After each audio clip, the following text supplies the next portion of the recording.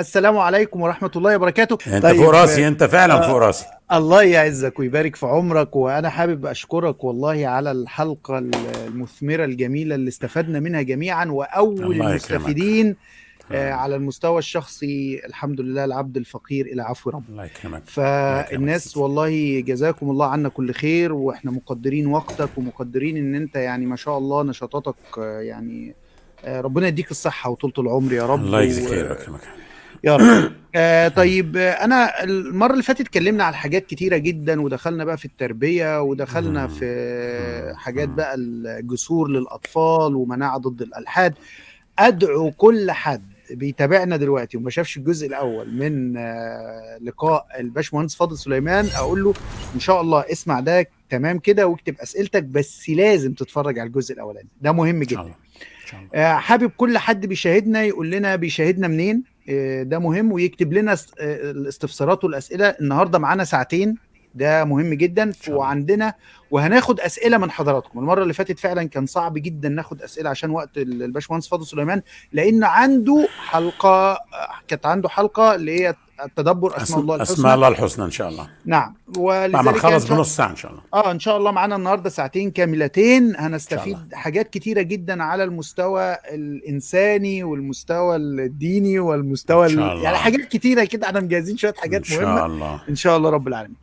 طيب خليني أبدأ، بس كان في حاجة كده الدنيا مقلوبة عليها، يعني الدنيا مقلوبة عليها وزايطة، وكله بقى إيه موضوع الدين الإبراهيمي، وأصل دين جديد الإبراهيمية، واصل في متحف الابراهيمي اتفتح، وايه لعبه القصه دي بقى طبعا. فانا بما ان معايا الباشمهندس فاضل سليمان، فهو اهل ليرد على الموضوع ده. هقول لك على حاجه. لنا ايه موضوع الابراهيميه؟ الله يبارك لك. هقول لحضرتك على حاجه. انا يعني في حكايه كده من طفولتي ما رضيتش اقولها في الفيديو اللي عملته امبارح عن الديانه الابراهيميه، عشان الموضوع يعني واخد شكل جاي، بس انا هقول لكم بقى الحقيقه. انا ابويا الله يرحمه، نعم، زي ما قلت لك كام مره، كان واخد باله انه في حاجه غريبه، ما كانش لسه الاي دي اتش دي اكتشفوه. فهو لما كنت اركب معاه العربيه يبقى عايز يشتتني عشان ما افضلش كل شويه بابا اقف هنا هات لي البان، اقف هنا هات لي مش عارف ايه، لا عشان يلخمني. كان يفك رباط جزمتي وانا مش واخد بالي ويقول لي ايه، اربط جزمتك.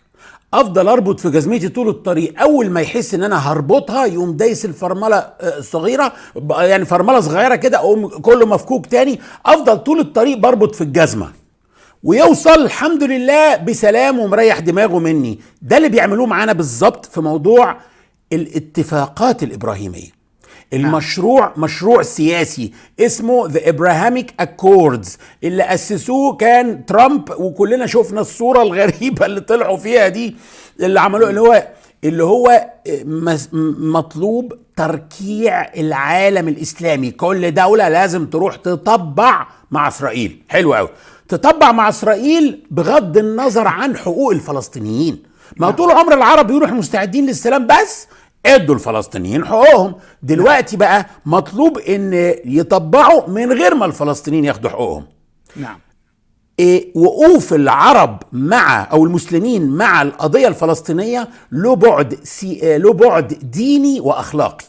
نعم. بالتالي لو انت عاوز المسلمين يبيعوا القضية الفلسطينية، اعمل لهم مشروع له عمق ديني واخلاقي برضه، عشان تعوضهم عن الشعور بالانتعاش اللي عندهم من القضية. لا خلاص، اخلاقيا احنا هنحل السلام مكان الحرب، واخلاقيا ده احسن للشعوب كلها بتاعت المنطقة، عشان خاطر الرخاء يعم، بالذات في ظل الظروف اللي احنا فيها، والكلام العملية مش ناقصة فقر والكلام ده كله. ده اخلاقيا. تعال بقى للموضوع السياسي للديني. احنا اولاد ابراهيم، سيدنا ابراهيم طبعا.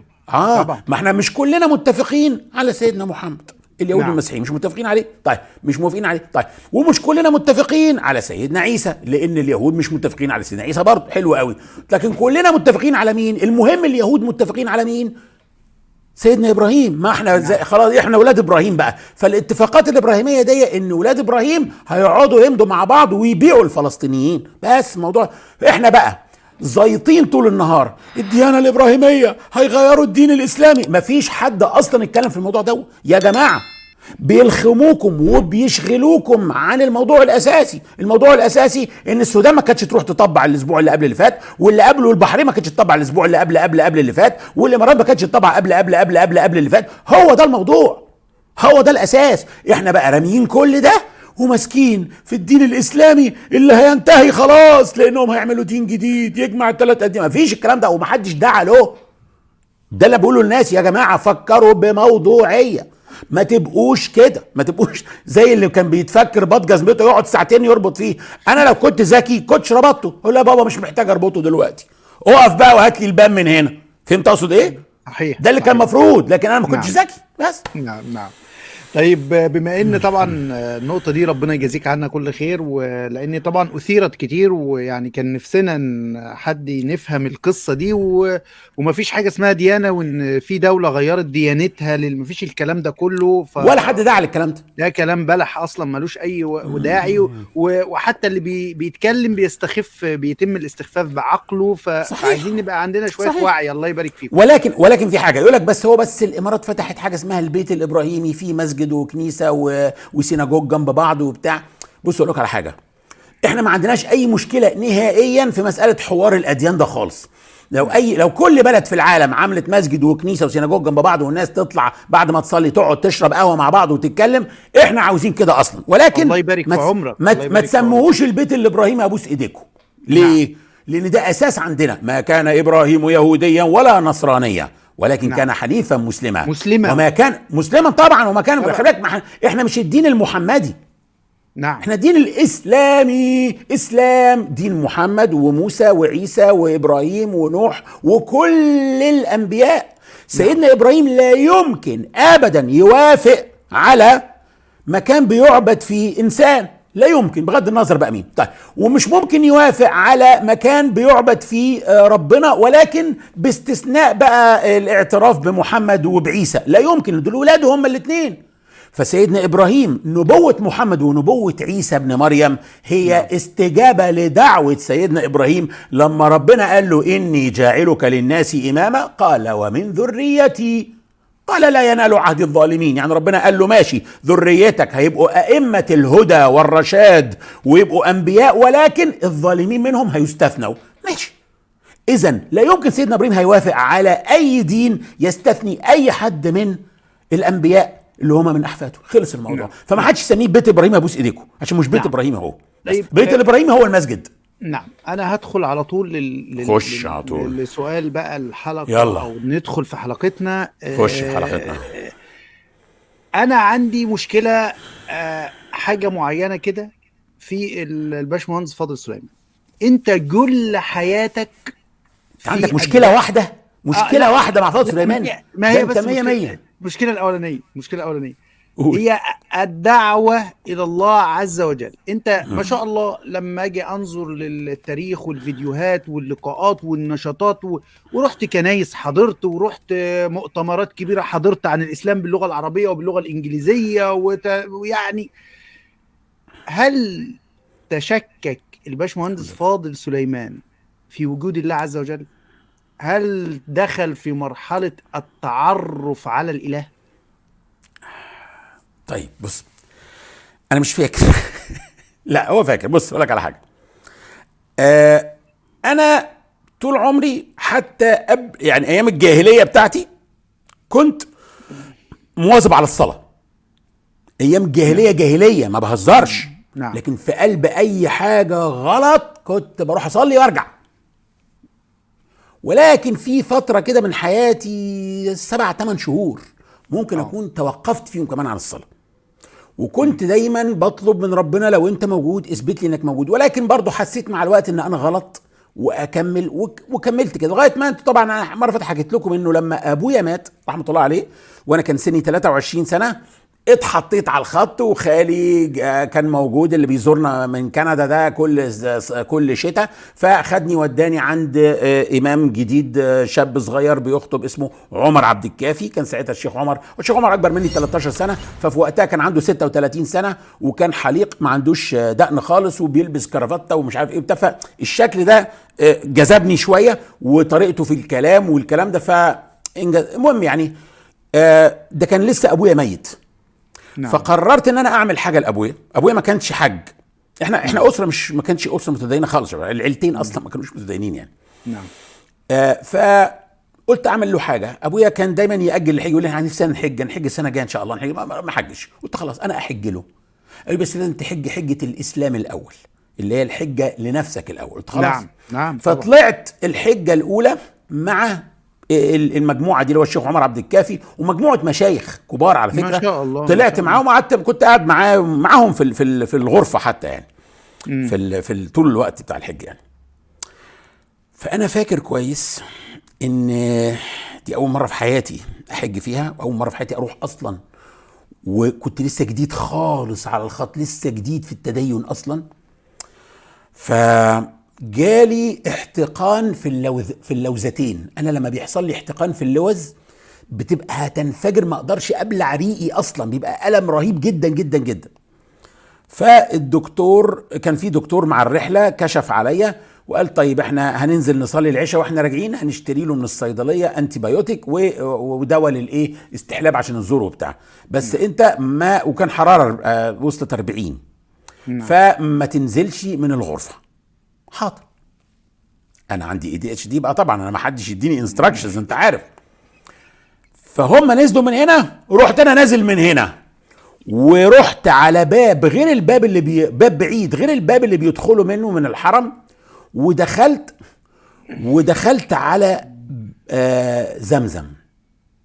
ساعتها قبلها بيومين كان الشيخ عمر عبد الكافي بيشرح لنا آداب الشرب من ماء زمزم، وان الرسول صلى الله عليه وسلم قال زمزم لما شرب له، فالإنسان لما يدعو الله ويشرب ماء زمزم مستقبل القبلة حتى يتضلع، يعني يملى ضلوعه، ربنا بيقبل منه دعائه.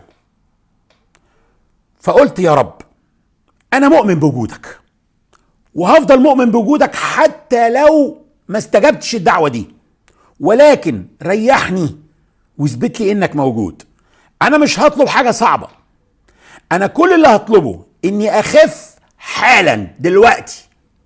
مش عايز يعني الوجع، الألم، مش قادر ابلع ريقي، وجع رهيب جدا واحتقان فظيع في اللوزتين. ودعيت الدعوة دي بس، وشربت ماء زمزم بالنية دي. وانا بشرب ماء زمزم اقيمت صلاة العشاء، وقفت صليت معاهم. اول سجدتين مش قادر احط راسي في الارض اصلا، انا ما اقدرش اوطي واللوزتين محتقنين، فألم رهيب في اول سجدتين. تاني سجدتين الألم موجود بس محتمل. تالت سجدتين هو الألم موجود، انا مش واخد بالي. رابع سجدتين مفيش حاجة. على فكرة انا اول مرة بحكي الحكاية دي، اول مرة بحكيها. ورحت راجع بسرعة داخل في سريري، هم جايين بقى ومعاهم من الصيدليه الانتي بايوتيك ومش عارف ايه وبتاع. فالدكتور داخل بيقول له بس عايز اقول حاجه للشيخ عمر. طب بس خد، ممكن اقول حاجه للشيخ عمر لو سمحت؟ سيبونا لوحدنا. سيبونا يا شيخ، حصل كذا كذا كذا، انا ما عنديش حاجه. قاسوا لي الحراره 37. لا اله الا الله. دي كانت من الحاجات اللي انا مش هنساها بصراحه. يعني هو ربنا اثبت لي وجوده. طبعا ده مش معناه ان كل واحد ربنا يأجل له استجابه الدعاء بتاعه يبقى لا، يعني لكن دي من الحاجات اللي ومن ساعتها وانا بستشعر وجود ربنا في حياتي دايما، في الصح وفي الوحش. يعني حتى احيانا كان يحصل لي حاجات اشعر انها عقاب على اللي انت عملته النهارده، وكأن في ألم نزل. نعم. فكنت بستشعر ربنا دايما في المكافآت وفي الابتلاء. نعم. كنت بستشعر احيانا، كنت بحس ان انا عشان عملت حاجه غلط انا ده حصل لي دلوقتي. طبعا ده بص اقول لك الحاجه، اكبر دليل على وجود الله. دليل ايوه. شخصي. دليل شخصي. انا عايز ادخل في الحته دي في العمق. اكبر دليل على وجود الله ما يتشرحش، دليل أيوة. شخصي. ايوه. انا عشان دلوقتي اشتغل داعيه وكرس حياتي كلها للدعوه الى الله عز وجل، واسيب بقى حظ المال واعمل، لان ADHDs اصلا هم اللي بيحكموا تقريبا. انا بقولها يعني ان ADHDs دول الادمغه اللي بتحكم الناس الشركات الكبيره والمؤسسات اللي يقدروا يعملوا حاجات كتيره. انا مؤمن بده جدا بسبب الطاقه اللي عندهم الكبيره جدا.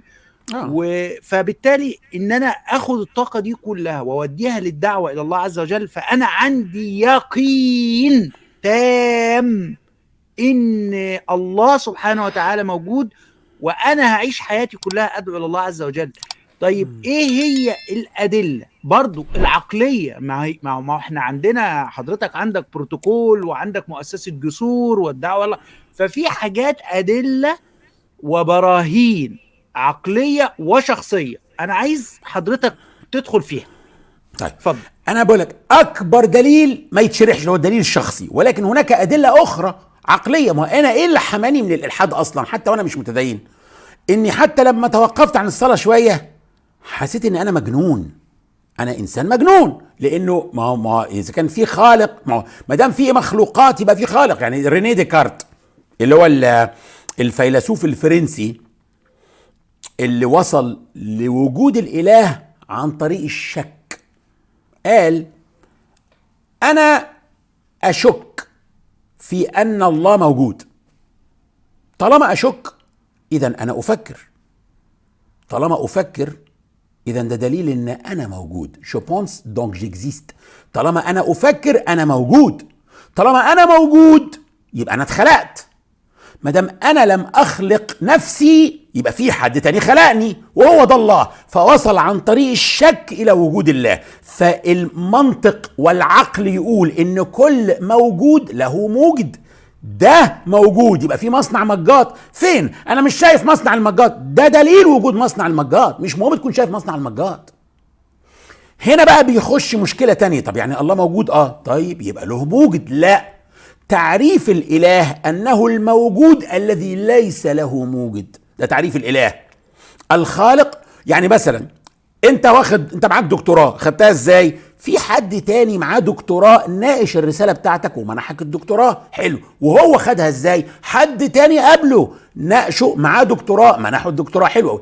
التسلسل ده لا يمكن يستمر للابد، منطقيا مستحيل. لابد ان احنا نوصل لواحد اخترع نظام الدكتوراه، خلق نظام الدكتوراه ومنح اول دكتوراه دون ان حد يمنحه دكتوراه.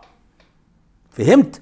هي دي النقطة. يبقى اذن الخالق هو اللي مش مخلوق. لو في حد خلق ربنا يبقى ده رب، يبقى ده مش ربنا، يبقى اللي خلقه هو رب، وهكذا.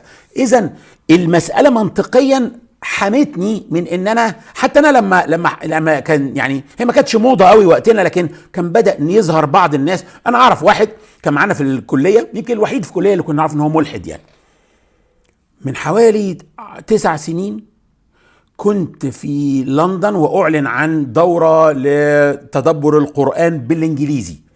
انا عندي دوره How to ponder the Quran even if you don't know Arabic. وده السبب ان انا ترجمت القران على فكره. يعني هو اصلا يعني الترجمه بتاعتي اللي هي ترجمه جسور دي هي ترجمه تدبريه. الهدف منها انها بعض العيوب اللي في الترجمات التانية اللي تمنع التدبر بالانجليزي انا تفاديتها هنا، هو عشان خاطر يبقى في فرصه للتدبر من اللغات الاخرى. وانا مؤمن ان ممكن التدبر للقران من الترجمات اذا كانت الترجمات تتيح هذا. المهم فوجئت ان في واحد قاعد وسط الجمهور اعرفه. رحت مش انت ياسر؟ ايوه. قال لي انا عايش في لوس انجلوس من زمان، بس انا هو بيشتغل مدير كبير يعني في فيسبوك. وقال لي انا اما عرفت ان انت عندك، ما شفت في الاعلان ان عندك دوره، فانا جيت احضرها. هو بيجي كل 2-3 لندن عشان بيشرف على، المهم ايه، حكى لي حكايته. قال لي انا قعدت ملحد 20 سنه، ولكن اللي رجعني للاسلام القران. القرآن أكبر أداة لمكافحة الإلحاد.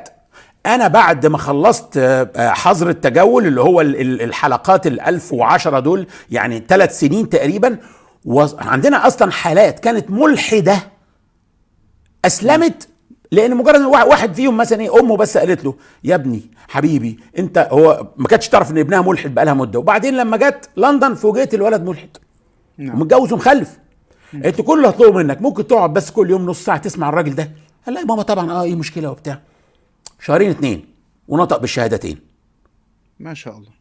ما هي دي النقطه بقى، انه اقوى اداه لمكافحه الالحاد هو تدبر القران، مش القران، تدبر القران. عشان بس يقول لك ايه، ما انا بحفظ يا اخويا. بقول لك انا لسه، انا عندي النهارده الصبح جاي لي واحد بيقول لي انا عندي 20 سنه حافظ القران كله من وانا عندي سن 13 سنه حافظ القران كله. انا بقى بامانه انا مش مؤمن بربنا، انا بس بضحك على ابويا وامي. لكن انا مش مؤمن بوجود ربنا. اقول لك نص الحالات الملحده اللي عندي حافظين القران كله. يا جماعه احنا المصريين بيقول لك حافظ مش فاهم، حافظ مش فاهم. طيب انا عايز اعرف ايه علاقه ترجمه قراءات القرآن؟ ليه فاضل سليمان، وخليني اقول فاضل سليمان ليه مركز مع قراءات القرآن الكريم؟ اشمعنى يعني ما رحتش تتدبر القرآن وخلاص وتسيبك من القراءات؟ لان اصلا حتة القراءات نفسها في ناس بتعتبرها، يقول لك ده انتوا عندكم كذا قرآن، ده انتوا اصلا بتقولوا ان مش عارف ايه، ده انتوا ده لا ده انتوا عندكم كذا قرآن اصلا، بس انتوا اللي بتقولوا مش عارف ايه، والقراءات دي اصلا تدل ان مش قرآن واحد ومش عارف. اتفضل يا باشمهندس فاضل في الحته دي. بص يا سيدي، اول حاجه انا درست القراءات. انا قرات ورش بس، ومعايا اجازه في ورش بس، لكن انا درست القراءات كلها يعني، لكن ما جاش الفرصه ان انا اقراها كلها الحقيقه عشان اخد اجاز فيها. لكن المهم يعني لو انا مش مسلم، لو انا شخص غير مسلم ودرست كل ما درسته في الاسلام، القراءات هتبقى احدى حاجتين 3 هي اللي تدخلني الاسلام. يعني القراءات لوحدها كافيه تدخلني الاسلام. دي معجزه لغويه. لو انت عايز تعرف ايه كمان، الشريعه الاسلاميه تدخلني الاسلام. طيب خليني الاول، انا هاجي لده. ماشي. انا جاي طب خلاص، اوكي خليني اكمل في القراءات. انا متيم بالقراءات، متيم بيها الحقيقه، يعني حاجه مذهله. نعم. وبعدين انا بقالي 25-30 سنه بقعد مع ناس ملحدين وبسمع منهم، كنا بنعمل لهم زمان بقى جلسات نصح وارشاد وبتاع، وبعدين فوجئنا انه من ضمن اسباب الالحاد القراءات. مش القراءات، لا، جهل المسلمين بالقراءات. لما واحد يروح لامام المسجد ويقول له هو صحيح ان في حاجه اسمها قراءه ورش وقراءه حفص وفيهم اختلافات، يعني ده بيقول مالك يوم الدين، ده يقول مالك يوم الدين، فالامام يقوم حاطط وشه في الارض كده يقول له بصراحه انت بتتكلم عن اكبر معجزه في القران كانها شبهه، حاجه انت بتخبيها. ودي المشكله، الجهل الشديد. ناس جاهله بالقراءات فبتخبي القراءات عن العيال، والعيال ترجع تسمعها من الناس اللي بتهاجم الاسلام. ايه الهبل ده؟ لا، انا مش هستنى لما عيالي يسمعوا عن القراءات من بره، لا، انا اعلمهم القراءات وانا فاهمهم ايه هي القراءات وفين الاعجاز اللي في القراءات. لذلك كل حاجه عملتها في اخر 15 سنه، كل حاجه ضد الالحاد. انا عايز ارجع السبب ان القراءات معجزه في حد ذاتها، وان لازم احنا جايين بقى، يعني جايين ناخد وعي ونزيل الجهل ونعلم، نتعلم من الباشمهندس فاضل سليمان. العفو. خليني اقول لك على حاجه. انا ما رحت اقرا قراءه ورش، قرات على شيخ رحمه الله عليه اسمه عباس انور المصري. ده كان اعلى سند موجود، لانه قاري على اعلى سند اللي هو الشيخ البكري الطرابيشي. نعم. وانا فاكر كويس قوي يومها اتعرفت على الشيخ عماد عفت، شيخ الثوار رحمه الله عليه، اللي مات في احداث مجلس الوزراء. نعم. اللي هو كان نمره 2 في دار الافتاء ايام الثوره. نعم. والشيخ عماد عفت ده بقى، ده طبعا قبل الثوره، ده بقى ب 15 سنه الكلام ده. نعم. وانا وهو كنا كل يوم نتقابل عند الشيخ عباس المصري، مستنيين دورنا، عند بتاع 20 واحد مستنيين بيقروا عليه كل واحد بالدور، مستنيين دورنا نقرا، وفي الاخر نطلع نتمشى، اوصله لغايه ما يركب ويروح هو الحلميه، وانا ارجع على بيتي. نعم. انا فاكر اول يوم رحت فيه عند الشيخ عباس المصري قال لي كل اللي انت تعرفه عن القران ده مش القران. قلت له امال ده ايه؟ قال لي ده القران بروايه حفص، المعنى الكامل انت جاي تتعلمه النهارده. اي آية فيها اختلاف قراءات يؤثر في المعنى، وتقريبا تلت القراءات اختلافاتها تؤثر في المعنى. ده المعنى بتاع الآية هو اجمالي المعاني مركبة مع بعض. الكلام ده بقيت مش قادر ما نمتش. طبعا ADHD بقى، ما نمتش لغاية ما رحت جبت اختلافات القراءات اللي بتؤثر في المعنى، وبدأت أشوف معانيها فوجئت ان الآية معناها الإجمالي بيتكون من layers. يعني ايه layer؟ يعني طبقات. نعم. بتقرا برواية حفص بتاخد معنى، اقرا رواية ورش في طبقة تانية بتتحط تضيف معنى بالظبط. مفيش معنى متناقض بعض. لا مفيش معنى متناقض، لكن بيضيف معنى. عارف انت لما تيجي ترسم مثلا ايه، بنت صغيره كده لابسه فستان ماشي، فترسم على ورق كلك، ورق شفاف، وتحط خلاص رسمت بنت لابسه فستان، وبعد كده عايز تحط شويه زخرفه على الفستان، فتقوم حاطط ورقه كلك تانية فيها الزخرفه بس، تقوم تتحط تزود طبقة تانية من المعنى، وأن تحط عينين ومش عارف ايه، تقوم حاطط ورقة كلك تالتة تزود أكتر. فالآية بتتبني معناها الإجمالي من القراءات كلها. هديك مثال بقى خطير جدا. اتفضل. سيدنا موسى لما ربنا نبأه، يعني لما جعله نبيا، نعم، قال إيه؟ ويضيق صدري ولا ينطلق لساني فأرسل معي هارون. في قراءة يعقوب ويضيق صدري ولا ينطلق لساني فأرسل معي هارون. تفرق يعني ويضيق من ويضيق، تفرق كتير جدا جدا جدا، السماء من الأرض. ليه؟ هو أصل الآية ولهم علي ذنب فأخاف أن يقتلون. نعم. حلو قوي. ويضيق صدري، وأنا صدري بيضيق، خلقي ضيق، بتنرفز بسرعة ماشي. ولا ينطلق لساني، ولساني مش منطلق، بقى له 10 سنين عايش بره، مش بيستخدم اللغه. طبعا راجع، اللي بيعيش فينا 4-5 سنين بره بيبقى مش خلاص بيبقى بيستخدم كلمه انجليزي في قلب كل باراجراف، مش قادر يفتكر كله بالعربي. ايش حال بقى اللي بقى له 10 سنين في بلد تانية؟ عشان في ناس يقول لك ايه، اصله كان مش عارف عمل ايه واهتم وما بيعرفش ينطق. لا غير مقبول هذا الكلام على نبي اصلا ماشي. المهم، فهو بيقول ويضيق صدري ولا ينطلق. يا ربي انا خلقي ضيق، وانا لساني مش منطلق، هتكلم ازاي مع ملك؟ ابعت معايا اخويا اللي متربي اللي عايش في مصر، هيعرف يتكلم هو. خد بقى عندك بقى قراءة يعقوب، ويضيق صدري تبقى معطوفة على ايه؟ فاخاف ان يقتلوني وان يضيق صدري. يعني انا خايف ان ساعتها صدري يضيق ولا ينطلق لساني، يعني واخاف ان لا ينطلق لساني، وخايف ان ساعتها لساني ما ينطلقش. طب هو قال ايه فيهم؟ انا خلقي ضيق ولساني مش منطلق، ولا قال انا خايف لساني ما ينطلقش وخايف ان صدري يضيق وقتها؟ ما هو دول معنى غير معنى. قال ايه فيهم؟ قالها بالضم ولا بالفتحة؟ ولا واحدة فيهم. سيدنا موسى ما كانش بيتكلم عربي. ده اعجاز تاني. القرآن بيعيد كتابة السيناريو بتاع القصص القديمة دي. حوار موسى مع الخضر كان باللغة العبرية او باللغة المصرية القديمة، مش بالعربي.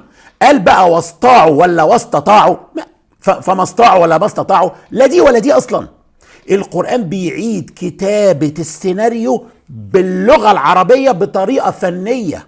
فالقرآن قال لك بقى ايه؟ ان موسى قال لربنا انا خايف ان خلقي يضيق، صدري يضيق، لانه اصلا انا عصبي وخلقي بيضيق، خلقي ضيق، وخايف ان لساني ما ينطلقش، ان انا اصلا لساني مش منطلق. فالقرآن عملها على قراءتين، انت بتقراهم مع بعض بتضمهم لبعض وبتفهم هو قال ايه المعنى الاجمالي بقى. تتخيل وبيوصل لك المعنى متكامل. المعنى المتكامل. نعم. متكامل كله بقى كده. لما تمسك قراءة خرافة، حاجة مش معقولة. نعم. لو شئت لاتخذت عليه أجرا. قراءة أخرى لو شئت لاتخذت عليه أجرا. تفرق يعني لاتخذت أو لاتخذت، تفرق كتير جدا. ده فعل اتخذ وده فعل أخذ. طب تفرق ايه؟ أقول لك أنا تفرق ايه. سيدنا موسى كان بيقول للخضر دي ناس جلدة وبخلة، ما رضوش يضيفونا، ما يستاهلوش انك تعمل لهم خدمة زي كده مجانا. لو شئت لاتخذت عليها، لاتخذت منهم. نعم. فبيتكلم من وجهة النظر ان هم ما يستاهلوش، وكمان هم جعانين ومحتاجين فلوس. قال له لو شئت لاتخذت عليه اجرا، يعني كنا اخدنا اجر، وهو كده كده حتى لو ناس كويسين احنا من حقنا ناخد اجر. نعم. فالقراءتين بيقولوا لك ان سيدنا موسى حاول محاولات كثيره مع الخضر، بيقول له ليه احنا من حقنا ناخد، وهم كمان خلقه ما يستاهلوش. مش نعم. ممكن نعم. تفهمها الا من تدبر القراءات مع بعض. في حد جميل جميل جميل بيقول dimensions، ابعاد بالظبط مختلفه، بيقول بالظبط. تفسير 10 dimensions يعني ده يا كأنك- فندم اجابه السؤال. آه. ليه ربنا اختار اللغه العربيه من دون كل اللغات؟ علشان ينزل بيها الكتاب الاخير اللي هو القران، عشان القراءات لا يمكن لغه تستوعبها الا اللغه العربيه. لا تخفت لا اتخذت، يضيق يضيق، مفيش، ما هو اللغه العربيه بس التشكيل. بالظبط. نعم. نعم. بس لما درست عبري وجدت ان عندهم تشكيل، فتحه اسمها داجيش مش عارف ايه، بس لقيت حاجه ان التشكيل ده في العبري مستحدث من ايام صلاح الدين الايوبي، واللي استحدثه موسى ابن ميمون. نعم. قلد اللغه العربيه. نعم. فيهود الاندلس قلدوا اللغه العربيه واضافوا التشكيل للغه العبريه، مش موجود من الاصل اصلا. ممتاز جدا. بارك الله طيب فيك. انا ربنا يجازيك عنا كل خير، والحته دي اتمنى يكون الناس اللي بتتابعنا كلهم لو عندكم اي سؤال فيها، انا ببص على التعليقات وببلغ الباشمهندس فاضل بيها، يا ريت تكتبوا لنا لو لحضراتكم اي تعليقات حابين تسالوا فيها اتفضلوا اكتبوها، انتم جزء من الحلقه وهنيجي للاسئله ناخدها. الحاجه اللي انا بس عشان تعرف بس انا ADHD بس مركز ومن غير فين الماج بتاع بريدجز اللي اديتهولك؟ فين الماج بتاع انت بعته ما بص اهو الكتاب اهو لو خدت بالك اهو. ماشي يا عم، ماشي يا سيدي. يا المج مصيطني. المج اهديته لبنتي، ربنا يبارك فيها، ومريم على الموضوع ده، ومريم اخدته، وعايز اقول لك ما بتشربش بيه غير في مدرستها الالمانيه في هلسنكي كمان. فمعاها كاتل، وهي من النوع اللي شويه بتحب تركز في المدرسه، فهي عيني. قالت لي يا بابا هو في المدرسه. طب خلاص ماشي. طيب انا عايز ادخل عشان ما انساش، انا قول. عايز، انت قلت ان في 3 أو 4 اسباب يخلوك تقتنع تماما. احنا فكره الاله وفكره الله سبحانه وتعالى ووجوده والوصول اليه خلاص فهمناها، صحيح، وخلصناها مع بعض، وعرفنا ان الكتاب ترجمه جسور لقراءات القرآن الكريم العشر هو دعوة الى الله عز وجل، وكمان باحد المعجزات القرآنية وهي طبعا القراءات. طيب. عايز اقول، انت قلت ان القراءات هي جزء من الحاجات اللي خلت الباشمهندس فاضل سليمان يقول ان الاسلام هو الدين الحق. فتعالى بقى ندخل، احنا قلنا القراءات، عايز ادخل 3 أو 4 زي ما حضرتك قلت. ايه هي الدلائل والبراهين او الادوات اللي خلت الباشمهندس فاضل سليمان يقول ان الاسلام هو الدين اللي المفروض ادعو الناس له وما الى ذلك؟ اتفضل يا باشمهندس. هو مش موضوع دلائل، هو موضوع حاجات انا درستها في حياتي، كل نعم. حاجه منهم كانت بتحسسني ان انا لو كنت مش مسلم كان بسببها دخلت الاسلام. واولها الشريعه. طبعا انا درست الشريعه الاسلاميه، معايا ماجستير في الشريعه الاسلاميه. الشريعه الاسلاميه اعجاز، يعني هو من ضمن اعجاز الاسلام الاعجاز التشريعي. انت متخيل العلماء والفلاسفه في اليونان وفي ايطاليا في روما عمالين يكتبوا تشريعات وقوانين عشان يعملوا نظام في الدنيا، وعملوا حاجات حلوه لكنها النهارده لما تقراها ممكن تضحك عليها. في الوقت ده في الصحراء عند ناس ما بيلحسوا التراب، ما فيش عندهم حاجه خالص، فقراء جدا، مش ما عندهمش اي تقدم نهائي علمي ولا حاجه ولا ثقافي ينزل عندهم شريعه محكمه تنظم العلاقات بين الناس الى درجه مش معقوله. انا بس مش حاضرني الايات النهارده، لكن لما تبص في ايات الطلاق وازاي ربنا بينظم حتى حق الطفل الرضيع وكده، تشعر ان ربنا بيقعد الاب والام مع بعض مخصوص عشان يشوفوا ايه وضع الرضيع وهم في حاله الطلاق، يمكن يرجعوا.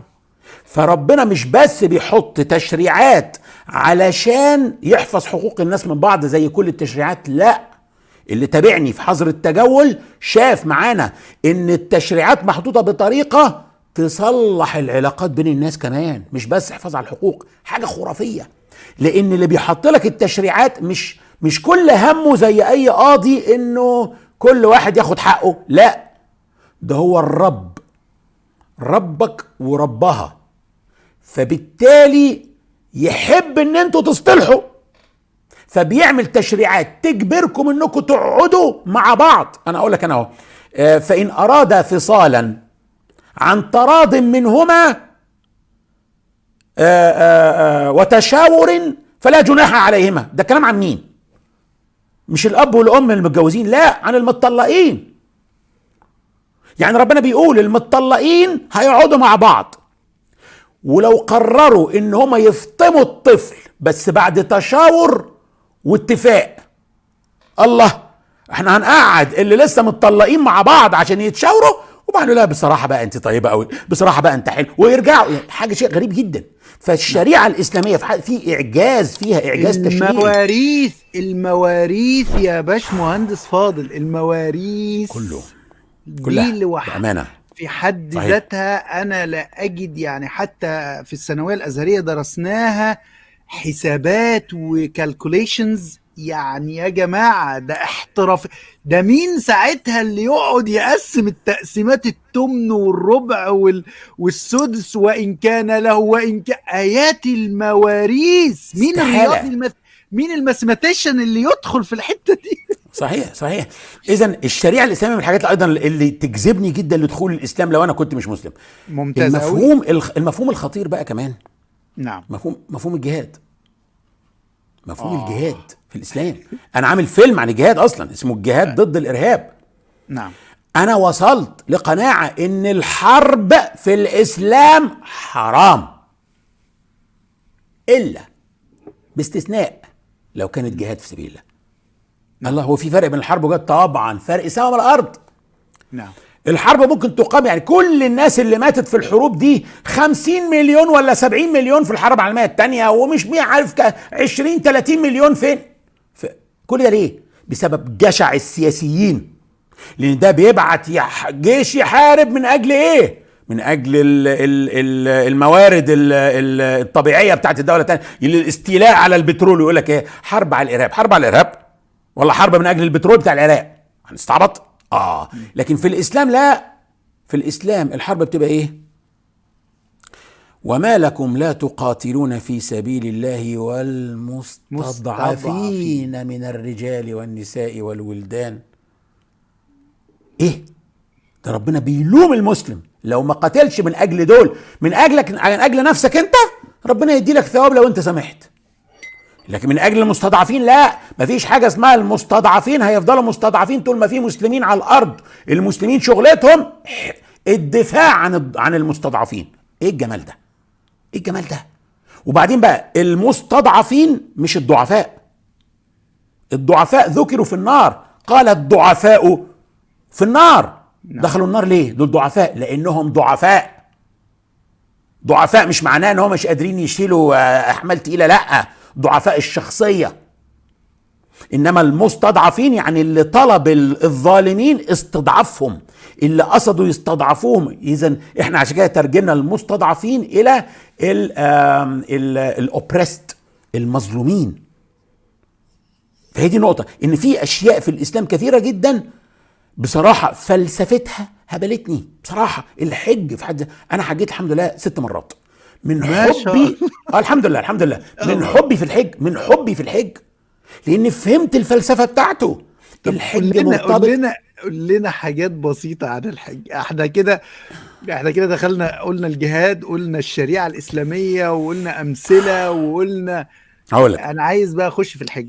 انا عندي انا عامل في ذكرى وعبره، عامل 2-3 عن الحج، 3-4 حلقات عن الحج. على فكره في ناس بتقول هو ليه وقفوا ذكرى وعبره؟ يعني جات لنا اسئله كتير، ليه الباشمهندس فاضل سليمان وقف ذكرى وعبره؟ ضغوط. يعني عايزينها مش هقدر اقول ضغوط. خلاص ضغوط. خلاص. نعم. المهم ان شاء الله ربنا يعيدها تاني ان شاء الله يا رب، ويزيح الغمه ان شاء الله. المهم يعني دلوقتي انا الحج اول مره حجيت قلت لكم كنت مع الشيخ عمر عبد الكافي ومجموعه مشايخ. قبل ما اطلع قال لي انت بتقرا في ايه دلوقتي؟ قلت له بقرا احياء علوم الدين، انا اصلا من زمان بقراه بس انا بكمله بقى دلوقتي. قال لي بتقرا فين؟ قلت له في جزء المنجيات. قال لي لا وقف لي بقى، تعرف ربع احياء علوم الدين متقسم الى اربع، المهلكات والمنجيات والحاجات. المهم يعني قال لي لا وقف واقرا لي بقى الفصل بتاع الحج بسرعه قبل ما تطلع. انا عندي ADHD ما بحبش الانستراكشنز، فطلعت قلت ايه، انا ما بحبش ان انا انط حاجه في الكتاب، انا بقرا بالتدريج. وانا اروح اقرا الحج ليه؟ بس كنت انا طالع مع الشيخ نفسه وهقعد معاه في الاوضه، اللي هيعمله هعمله وخلاص. المهم طلعت معاه، يا عمي الدنيا حر موت، اغسطس حر، ما فيش، مش قادر اخد نفسي، وكمان يعني الحاجه العمليه صعبه جدا، والحمامات كان لسه بقى ما فيش حمام، يعني كان لسه بقى ايه التوضيب المعمول دلوقتي مش موجود. انا فاكر والله كانوا ما لحقوش يخلصوا الحمامات اللي في منى، فكان النظام ان واحد يدخل الحمام واللي عليه الدور في الطابور يبقى ماسك الباب بايده والله، وبعدين يخرج يمسك الباب هو والتاني واحد، حاجه تعبانه جدا. لا وانت خلقك ضيق اصلا، يعني انت كده كمان خلقك ضيق. ويضيق صدري ولا ينطلق لساني انا كمان. فالمهم ان انا ايه يعني لا اتبهدلت هناك وزحمه قوي قوي قوي، ومش عارف احس باي روحانيه. انا فاكر نفسي بقى اطلع احس بروحانيات، ويعني وكأن بقى سيدنا جبريل هينزل عليا بقى. مشكلة تيجي تبكي تلاقي الكل بيتفرج عليك، فانت اصلا مكشوف. انا رحت اتصدمت بالحر وبالزحمه ومش حاسس بروحانيات خالص. فطلبت اني اتكلم مع الشيخ لوحدينا كده، قلت له انا قلقان جدا على نفسي. قال لي ليه؟ قلت له انا خايف اكون منافق او كافر. قال لي ليه؟ قلت له انا بعد العمر ده كله جيت هنا وفاكر نفسي هحس بقى بروحانيات، مش حاسس بقى روحانيات خالص خالص. معقول ابقى في اقدس بقعه في الارض ومش حاسس بروحانيات؟ قال لي انت ما قريتش اللي انا قلت لك عليه؟ قلت له بصراحه ما قريتش. قال لي عشان كده. رجعنا قريت. السنه اللي بعدها طلعت مع نقابه المهندسين احج لابويا بقى. برضو كنا في اغسطس وبرضو الدنيا حر وبرضو زحمه، بس كمان اتنشل مني كل فلوسي في الطواف واتسرق الشبشب بتاعي، فرجعت على الاسفلت سخن، بهدلت. كل ما اتبهدل كل ما احس بروحانيات، كل ما اتبهدل كل ما الدنيا يعني تضيق جدا، الدنيا حر هموت، احس بروحانيه جدا. ليه؟ لاني قريت فلسفه الحج. ابو حامد الغزالي كاتب كلام خرافه، بيقول يا جماعه كل شيء يقبله العقل تميل اليه النفس. فانت الصلاه العقل فهمها، فيها مظاهر خشوع وخضوع لله، فالنفس تميل ليها. الصيام العقل فهمه، في برضه مجاهده للنفس وللكلام ده وللشهوات، فالتميل نفس. انما الحج مش مفهوم عقلا اصلا. انا ليه اروح بين الصفا والمروه واروح اطوف حوالين الكعبه وتجري بين واروح ابيت في مزدلفه واطلع على منى واطلع على عرفه، والناس عماله تدخل في بعض، لا وناس بتقع تموت جنبك اصلا والظله تيجي في دماغك. برافو عليك. مش مقبول عقلا خالص. هتقولي عشان السيده هاجر عملت كده، طب ليه ما بنطلعش على جبل احد ونعمل نفسنا بنحارب؟ هو موضوع تقليد؟ لا. اذا الحج عقلا مش مقبول، عقلك مش قادر يتقبل اللي انت بتعمله، مش فاهمه. يبقى ايه بقى؟ ومطلوب منك تعمله مره واحده في العمر. ليه؟ عشان تثبت لربنا انك عبد، انك ستنفذ الاوامر حتى لو مش فاهمها، وطلبها منك مره في العمر لاثبات هذا. فكل ما الدنيا تضيق اكتر وابقى مش فاهم ليه بتنشل هنا، هو ليه جزمتي بتتسرق هنا، هو ليه بتاع، اشعر بروحانيه، اقول يا رب راضي، يا رب من اجلك، يا رب انا. شيء عجيب جدا. بلاش بقى الحج اصلا هو عباره عن حاجه بتقفل السايكل بتاعه الخلق. هو لما ربنا خلق ادم وامر الملائكه تسجد، والشيطان ابليس رفض يسجد، واصبح الشيطان وقتها بقى اشتغل شيطان، لانه خلاص تحدى ربنا وقال ولا تجدن أكثرهم شاكرين، لأقعدن لهم صراطك المستقيم ولا تجدن أكثرهم شاكرين. أنت لما بتحج بتعمل إيه؟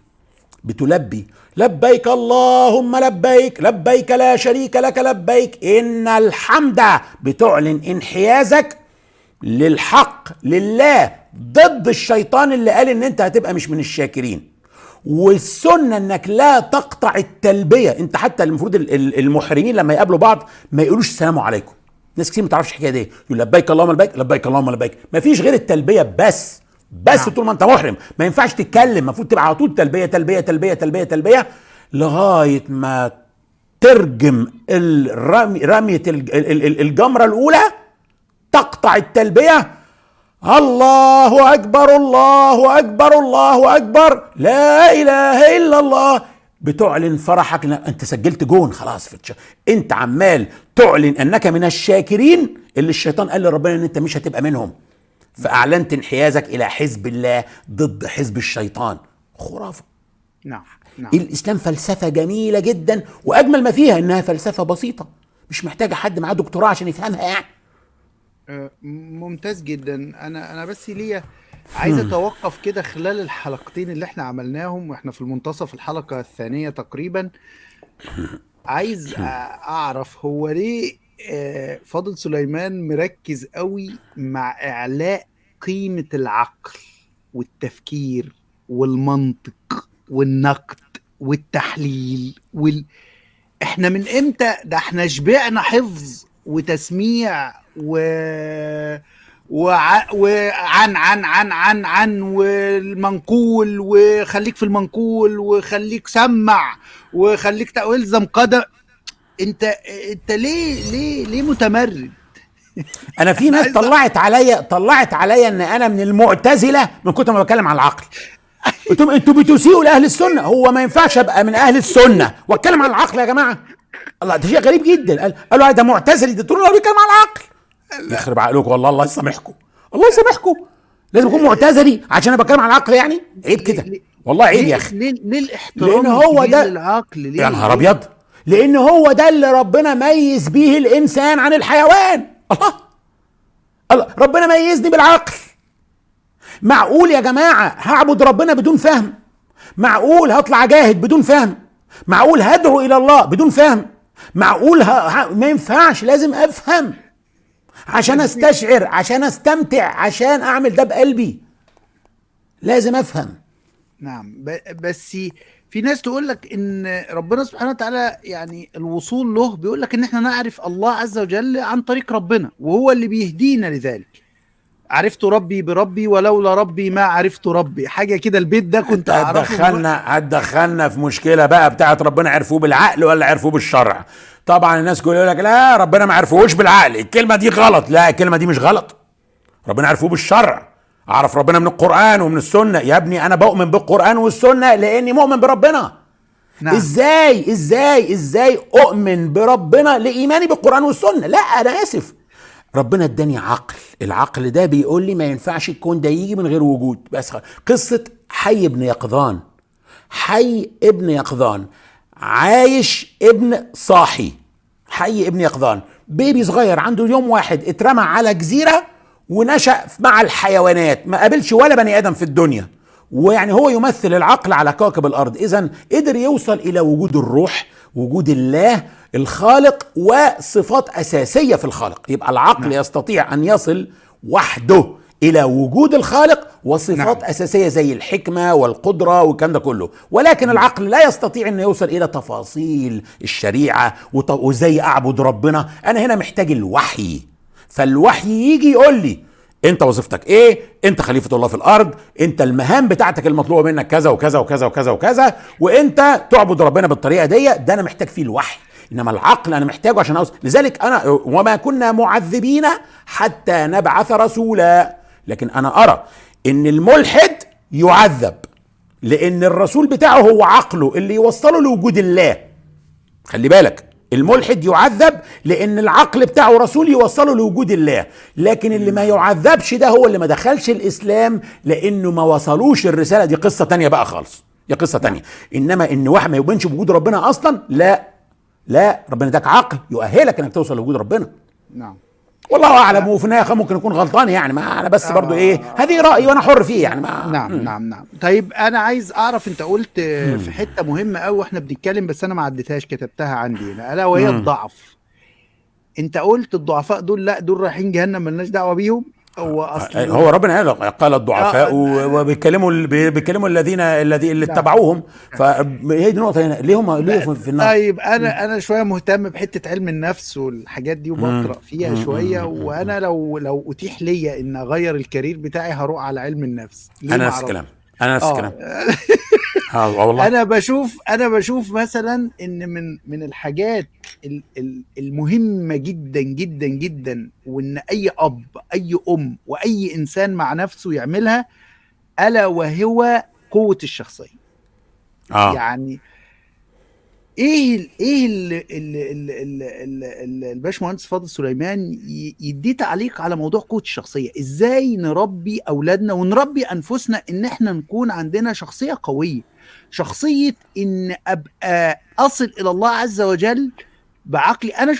انا شفت يعني ايه قوة شخصية، وادركتها يعني ايه ان انا آية من آيات الله عز وجل، وان انا مقيم لشرع الله في ارضه، وان امسك انا الاحساس ده، يعني اللي ما عاش في الغرب وعدى على اماكن الدعاره، وعدى على الناس اللي بتشرب والسكره كل سبت وكل حد والجمعه بالليل، وحضرتك عايش وشايف. صحيح. واللي ما قابلش الحاجات دي كلها ولم يتوقف عن كل ذلك حسبة لله عز وجل، بحسها انه قوة الشخصية هنا هي، يعني مثلا لما النبي عليه الصلاة والسلام قال ايه اللهم اعز الاسلام باحد العمرين.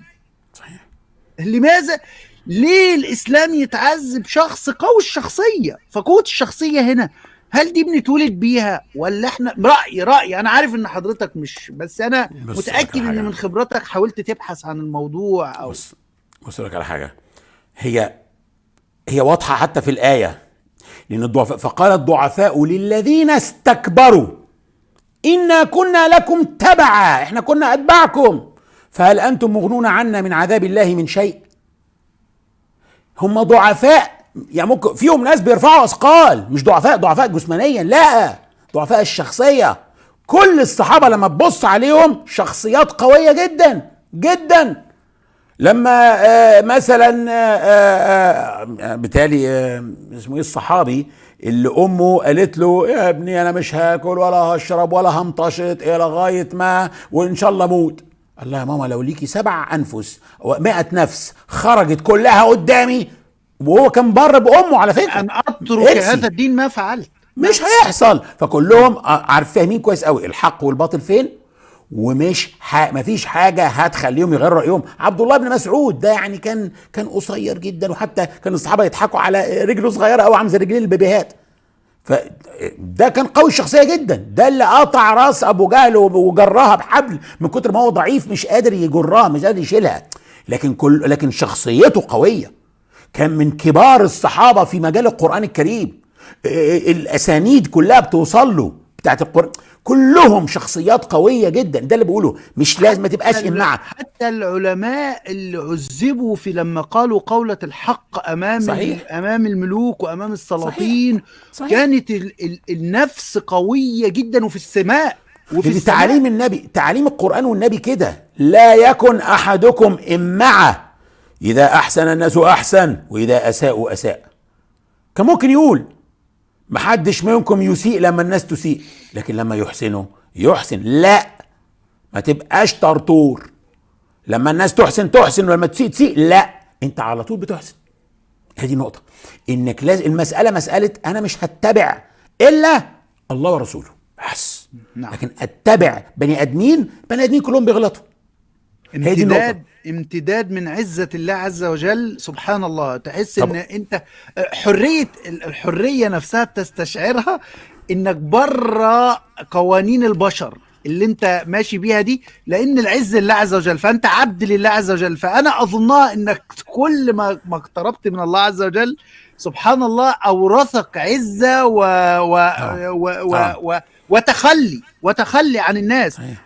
واجد حتى لما تنظر لحد لما بيسجن يقول لك اسجنوني زي ما انتوا عايزين تسجنوني، فاصلا سجني خلوه مع الله عز وجل. يعني انا صحيح. بتقرب ابن الى الله تيمية. عز وجل، مش فارق معايا كتير يعني ان انا بكون مع الناس والعزه اللي سبحان الله. الحته دي مبحث مهم جدا جدا، موضوع قوه انا عايز اقول الشخصية لك دي. انا عايز اقول لك على حاجه، بس هحكيها لك بقى بعد ما ارجع. انا هروح اصلي، انا متوضي الحمد لله، فهبقى 5 دقايق بس هصلي كده جنبكم، اغتابوني شويه وكلموا اللي طيب. انتوا عايزينه، خد اسئله من المرجعه، ولما ارجع فكرني في موضوع ان الواحد ما يتبعش في كل حاجه دي. انا عندي حكايه غريبه قوي، وبجد بجد انا متردد احكيها ولا لا، بس عندي حكايه في حياتي كده غريبه شويه كده، هحكيها لكم بقى ورا امر يا رب الله. بس لما اجي افكرك افضح نفسي. لما اجي اقول لك عليها تقولي نسيتها انا بس. لا طيب. قول لي التيشيرت بس خلاص. طيب خلاص ماشي. يلا السلام عليكم، اروح اصلي وانتوا وعليكم خدوا السلام راحتكم بقى. ورحمة الله. موضوع التيشيرت، قلت لي ان في هاجي احكي القصه دي بعد الصلاه، تيشيرت إيه؟ بس انت فكرني. انا قلت لك كده. اللي هو الامعه وما تتبعش كل حد أيوة، وضعف تيشيرت الشخصيه. إيه؟ تيشيرت ايه؟ مش فاهم تيشيرت ايه. هو في انا بهزر. بص يا سيدي، انت عارف انا بعض الناس، مش كل الناس طبعا، اللي عندهم ADHD بس قويه شويه زي كده، بعض اللي بيضايقهم انواع من القماش الخشن او اللي بيلزق في الجسم مثلا او اي حاجه كده. عايز اقول لك انا بيوصل الامر احيانا ان لو الملايه بتاعت السرير مقلمه ما انامش. تمام. المهم الموضوع بدأ معايا، انا مش فاهم ليه، لكن انا في البيت ما بستحملش طول عمري من وانا صغير نلبس بيجامات خالص، فبنام ايه بتيشيرت. نعم. تيشيرت على بنطلون، معظم الناس كده دلوقتي. طيب التيشيرت بيبقى شكله كده مش كده؟ صح. ده تيشيرت اهو مش كده؟ لا انا ما بلبسوش كده، انا بلبس التيشيرت بتاعي كده خالص، انا بلبسه كده اهو. شايف ده؟ الخياطه دي اللي جوه دي ده يا فندم عندي انا بيبقى بره. هنا الخياطه دي الناس يقول لك انت لابس تيشيرت بالمقلوب. انا فاكر من حوالي 7-8 سنين كنت ساكن في عماره كده تانية في ستراتفورد، في منطقه في لندن، في شرق لندن. فانا كنت نازل اجيب حاجه من السوبر ماركت والدنيا حر وبتاع، فرحت لابس بنطلون جينز وعلى نفس التيشيرت بتاعي بتاع البيت، ورحت نازل اجيب حاجه وما قلبتوش. فاتنين شباب انجليز بصوا لبعض وضحكوا، فقلت لهم في حاجه في الاسانسير انت لابس التيشيرت بالمقلوب. قلت لهم بصوا ما تفتحوش الموضوع ده، عشان انا لو شرحت لكم وجهه نظري واقتنعتوا لازم تقلبوا تيشيرتاتكم انتوا كمان دلوقتي. قالوا موافقين. مش هتقنعنا ابدا. قلت لهم اقول لكم انا ليه اخلي الجزء الخشن ده اللي هو التطريز ده على جسمي وادي لك انت الناعم تبص عليه؟ طب انا احط الناعم على جسمي واخلي التطريز الخشن ده بره. عايز تبص بص، مش عايز ان شاء الله ما بصيت، لكن انا الناعم هخليه لجسمي انا، ليه اخليه للناس؟ راحتي الناعم راحت انا قبل في الاسانسير كان وصل الباب اتفتح، الناس لقوا اتنين بيقلعوا التيشيرتات وبيقلبوها تاني خلاص. وفي واحد صاحبي، يعني واحد قال لي عليه عنده ابنه كان عنده يعني مظاهر الحاد كده وبتاع. ثانية واحدة بس انا نسيت البس. اتفضل كده يبقى صوت احسن. المهم يعني كده افضل. ابنه كان عنده مظاهر الحاد كده وبتاع، جابه من امريكا وجه قعد معايا 3 ايام. نعم. وقعد هو وابنه. فابنه اول حاجه لاحظها ان انا في البيت لابس تيشيرت كده، فانت بتعمل كده ليه؟ فحكيت له، فالواد عجبه الفكره ولبس تيشيرت كده هو كمان، ورجع ما شاء الله. الاخ ده بيقول لي هو اللي بيصحيهم يصلوا الفجر كل يوم. قال لي بس عندنا مشكله. ايه؟ قال لي عيال الكومباوند كلهم قلبين التيشيرتات. ما شاء الله. بقى بقنعهم بقى. هي نقطه، انا عايز اقول لك ان انا واحد صاحبي بعت لي قوله لاحد تابعي التابعين بيقول فيها الناس مجانين يجعلون الخشنه على جلودهم ويعطون الناس الناعم سبحان الله. يبدو ان ده كان عنده ADHD هو كمان. لكن عموما اللي انا بقوله انه انا بقول ليه مش لازم نتبع كل حاجه الناس ماشيه عليها. احيانا الناس بتعمل حاجه وكل بيمشي عليها وهي غلط اصلا. يعني كلمه آية بالقرآن تخيل ان اول من ترجم القرآن مشي على خطوات اللي ترجموا الانجيل. نعم. فخلاها فيرس، كله بعد كده ترجمها فيرس. فيرس يعني بيت شعر، مقطع شعري. نعم. آية ساين يا جماعة، ساين ليه آية هنخليها فيرس؟ ان قاعد يتناقل. الكل قلد. ليه اقلد؟ ليه نقلد؟ ليه ما نتوقفش في اشياء؟ بص، انا مش هتبع بدون فهم الا لو حاجه في القرآن او في السنه الصحيحه ولسه ما فهمتهاش. نعم. لان اللي بيفهم احسن مني اللي قال لي عليها، اللي عنده الحكمه المطلقه هو اللي قال لي عليها، الشارع الحكيم. نعم. غير كده اي حاجه هتتقال انا هعيد صياغتها تاني وافكر فيها تاني. مفيش حاجه بقى اسمها اصل ده سلو بلدنا. ايه الكلام ده؟ ما دي اسمها الابائيه، اللي هو عدم الموضوعيه. الكفار كلهم كانوا بيفكروا كده على فكره، هم كانوا كفار عشان كده، كانوا كفار عشان بيتبعوا ابائهم. إنا وجدنا آباءنا على أمة وإنا على آثارهم مقتدون وإنا على آثارهم مهتدون. في آية تانية في القرآن لهم أولو كان آباؤهم لا يعلمون شيئا ولا يفقهون. لو كان آباءكم أصلا مجانين تمشوا عليهم، تمشوا على ليه كل حاجة اتباع أعمى؟ الإسلام جه ضد الاتباع الأعمى. بص، ربنا أمرنا نقرأ سورة الكهف كل أسبوع. ليه؟ عشان البركة اللي فيها. أنا آسف، القرآن كله بركة، كان ممكن ربنا يأمرنا نختار سورة نقرأها كل أسبوع، لكن لا. طالما برافو عليك، يبقى أكيد فيها معاني معينة يجب تتجدد في حياة المؤمن على الأقل مرة في الأسبوع. حلو قوي. إيه بقى من ضمنها؟ الشباب اللي ناموا في الكهف بينتقدوا أهلهم، بيقولوا إيه؟ هؤلاء قومنا اتخذوا من دونه آلهة.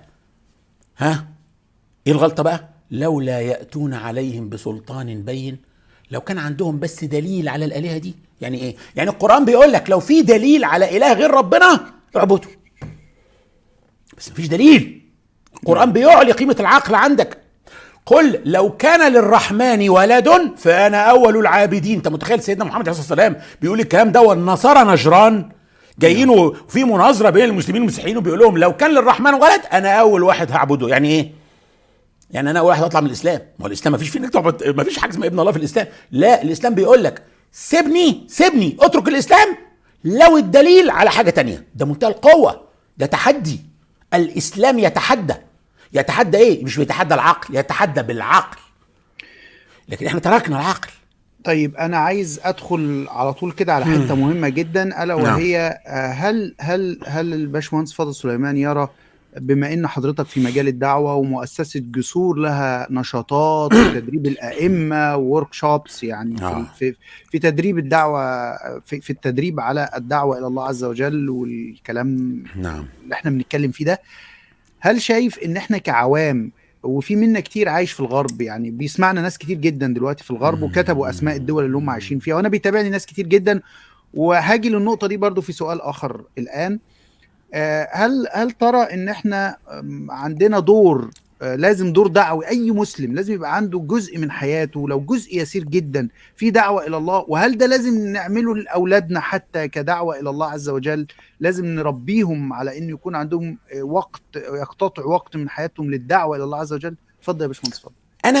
انا مين عشان اقول في الموضوع ده؟ اصلا انا ولا حاجه في الموضوع ده. لما دام ربنا قال نسمع كلام ربنا. قل في القرآن، يعني قل يا محمد، قل هذه سبيلي. ده سبيل النبي اللي هو ايه بقى؟ ادعو الى الله على بصيرة، بحكمة وبفهم وبعلم. بعلم. انا وخريجي الازهر. لا، امال انا ومين؟ ومن اتبعني. كل من يتبع النبي عليه ان يدعو الى الله بحكمة على بصيرة. اذن الدعوة فرض على المسلمين، ولكن يجب أن الدعوة تكون على بصيرة، يعني هي فن يجب أن نتعلمه علشان ما نجيش نكحلها نعميها زي ما أنا عملت قبل كده وحكيت لكم قبل كده مع الراجل اللي قلت له أعلمك الفاتحة مش عارف إيه، ما شفتوش تاني.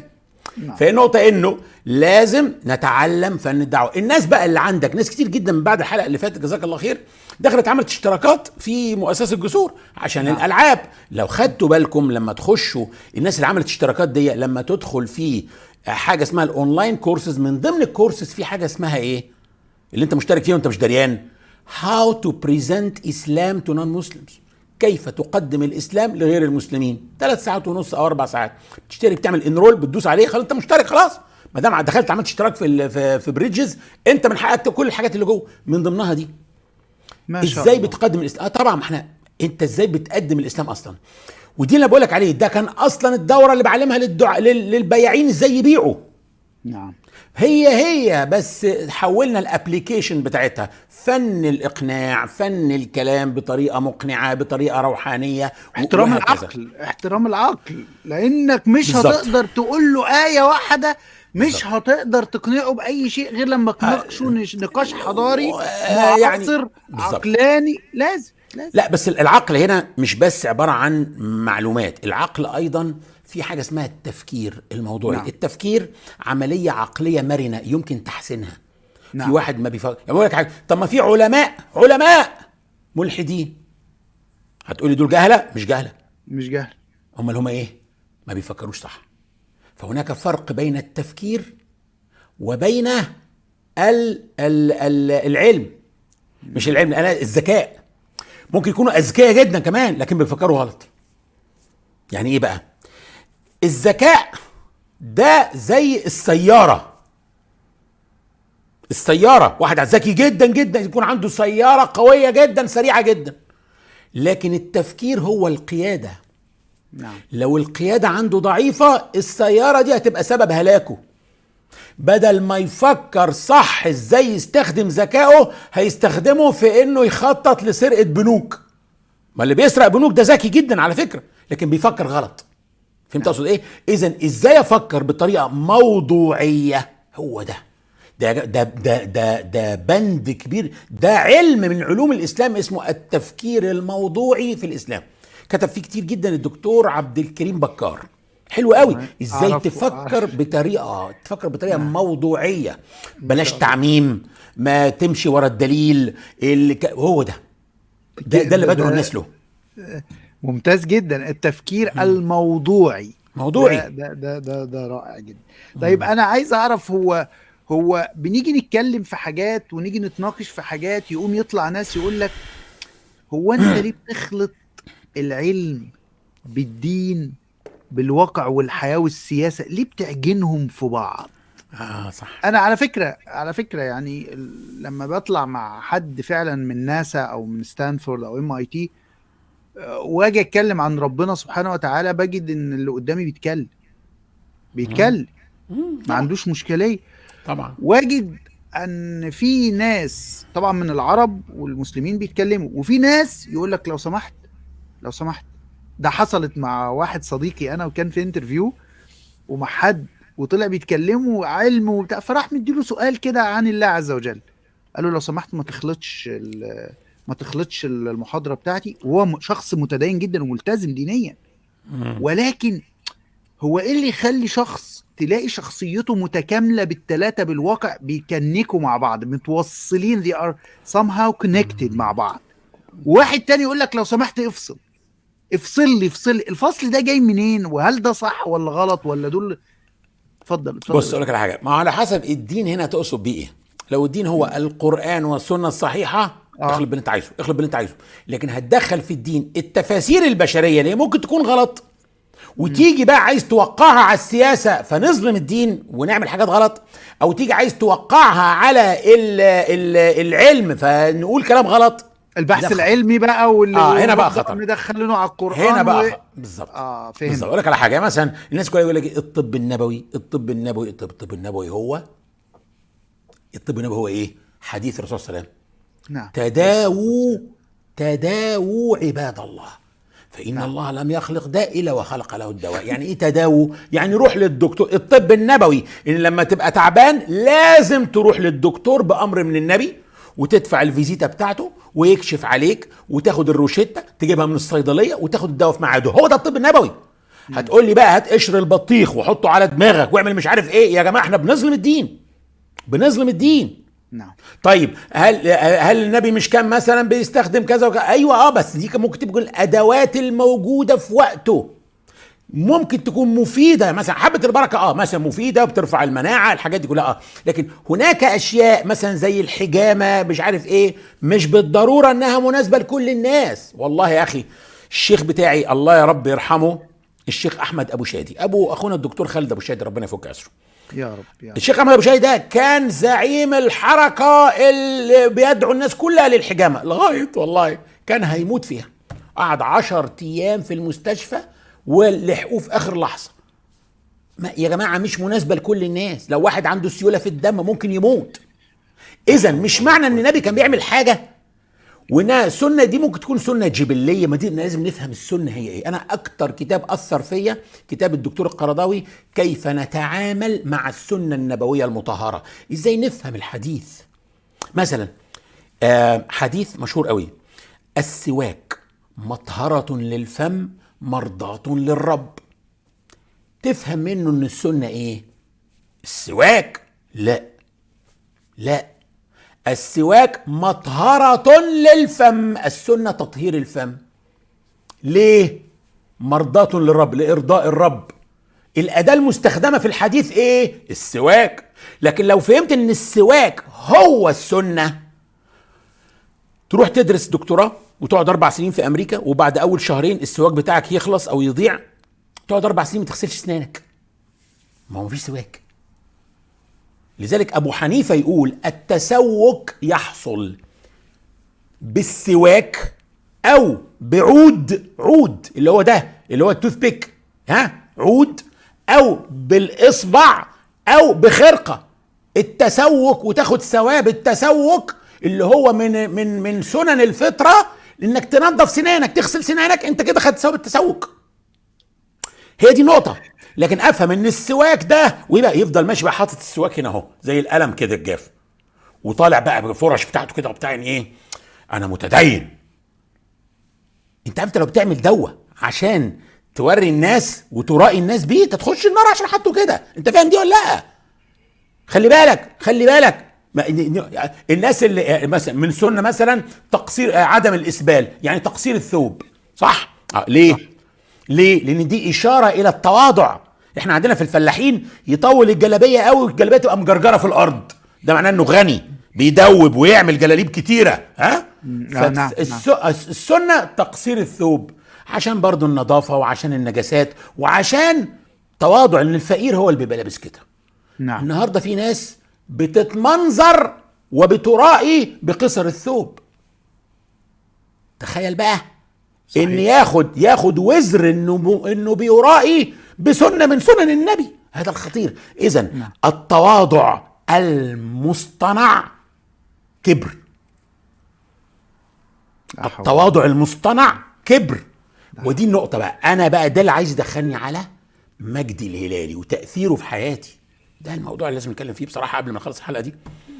طب اتفضل دلوقتي لان انا عندي حته مهمه جدا جدا الا وهي المعيشه في الغرب.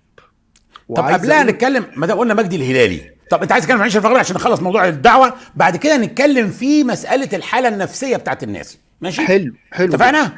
موافق جدا. خلاص معلش طيب. انا بعمل ديل معاك قبل ما نخش في الموضوع. طيب خليني ادخل في المعيشه في الغرب. ماشي معايا. بما ان فتحنا وانا شايف ان الغرب ارض خصبه جدا للدعوه وسبحان الله يعني انا شايفها ان اكتر استثمار او اكتر خليني اقول ناس ممكن تخدم الامه الاسلاميه والدعوه الى الله عز وجل. انا بجد ان ما شاء الله مسلمين امريكا وبريطانيا عاملين شغل واقع. انا بلاش اقول لحضرتك ان انا بنتي بتسمع نعمان وبتسمع الاخوه بتوع امريكا وبتقتنع وبتعمل الله اكبر باللغه الانجليزيه. صحيح. سبحان الله. هي بتاع هي قدامها ده وده وبتفهم ده وبتفهم ده. صحيح. لكن اختيارها للداعيه فانا في يعني انا ساعات كرمزي عبد العزيز بقالي كتير جدا بنزل منح فرص خارجيه للدراسه بالخارج، في الجامعات والابحاث الخارجيه، تدريبات صيفيه. الناس تقول لي انت بتعمل ايه؟ انت بتعمل ايه؟ بتودي الناس ديار الكفار وديار مش عارف، اتقي الله في نفسك يا رب. اقول لهم ازاي الناس ما تتعلمش؟ ازاي الناس بيفتحوا لك معاملهم وجامعاتهم وابحاثهم؟ ليه ما تتعلموش؟ ليه ما يتعلموش ويفوزوا هم بالمنح الدراسيه المسلمين ويتعلموا ويفيدوا المجتمعات الغربيه ويفيدوا المجتمعات المسلمه؟ ليه لا؟ ليه المشكله في ده؟ وياتي يقول لك هو انت ما قريتش الفتاوى بتاعه ديار غير المسلمين وانك لازم تلم عيالك وتجري بسرعه؟ وبعدين يجي واحد يرد تاني يقول لك الله، طب ما الجيل التاني والجيل التالت والجيل الرابع وابحاث اتعملت كلهم بالصلاه على النبي ملحدين وداخلين النار. فانا اجي اقول يا جدعان داخلين النار ايه؟ ده انا عندي على السفينه الخضر نيم الراي، وهو الخضر يعني ابوه وامه صالحين الولد وذبحوا. فقال لك لانه كان فاسد، لانه لعلم الله عز وجل ان ده فاسد فيرهق ابوه وامه. فالفكره هنا، طب ما انا يعني في ديار العرب والمسلمين، هل انا كده امنه؟ الحته دي انا عايز اخد راي الباشمهندس فاضل سليمان الحته دي فيها. حته خطيره جدا وحساسه جدا، وخليني اقول لك ان انا مش واخد فيها موقف واضح قوي، لان هي الصوره عندي واضحه، لكن عشان اتكلم فيها محتاجه وقت. انت عشت في امريكا، عشت في بريطانيا، ليك صولات وجولات بره ومن فتره كبيره. ما كنتش حضرتك هتشارك مع مين اللي هيشارك؟ لا انا هشارك كل حاجه، بس يعني انا برضو عشان يبقى الناس فاهمه الموضوع ده موضوع كبير جدا جدا جدا. اولا من الناحيه الفقهيه ما حدش قال ديار غير المسلمين وبتاع، الناس قالت ديار الحرب وديار الاسلام. ده كان العالم مقسوم الى ديار اسلام اللي هي تحت الخلافه الاسلاميه، وديار الحرب اللي هم الناس اللي بيحاربوا الاسلام. طيب النهارده بنلاقي ديار الاسلام بقت ديار حرب برضه. ما هو ديار الاسلام دي اللي انت تأمن فيها على اظهار شعائرك. طب لو في بلاد النهارده اسلاميه ولا تأمن فيها انك تظهر شعائرك، وممكن تروح ورا الشمس لو اظهرت شعائرك، وبلاد تانية مش مسلمين تقدر تمارس فيها شعائرك بحريه، هتسميها بديار حرب ودي مش ديار حرب؟ انا بقى في مشكله. اذا النهارده ظهرت ديار اخرى اسمها ديار الدعوه. يعني ايه؟ ودي على فكره ظهرت من زمان، يعني مثلا من ايام ابن تيميه له فتوى مشهوره اسمها فتوى مردين، اللي هو نفسه من مردين، اللي بيسموه المرديني، اللي هو الانسان المرديني، مع واحد اسمه مرديني يعني من مردين. مردين دي بلد كانت فيها مسلمين وفيها غير مسلمين. بيجري عليها احكام دار الحرب ودار الاسلام؟ لا، مختلطه. ده اللي بنقوله بقى النهارده الاساس هو، عشان كده الدكتور صلاح سلطان ربنا يفك اسره قال سماها ديار الدعوه.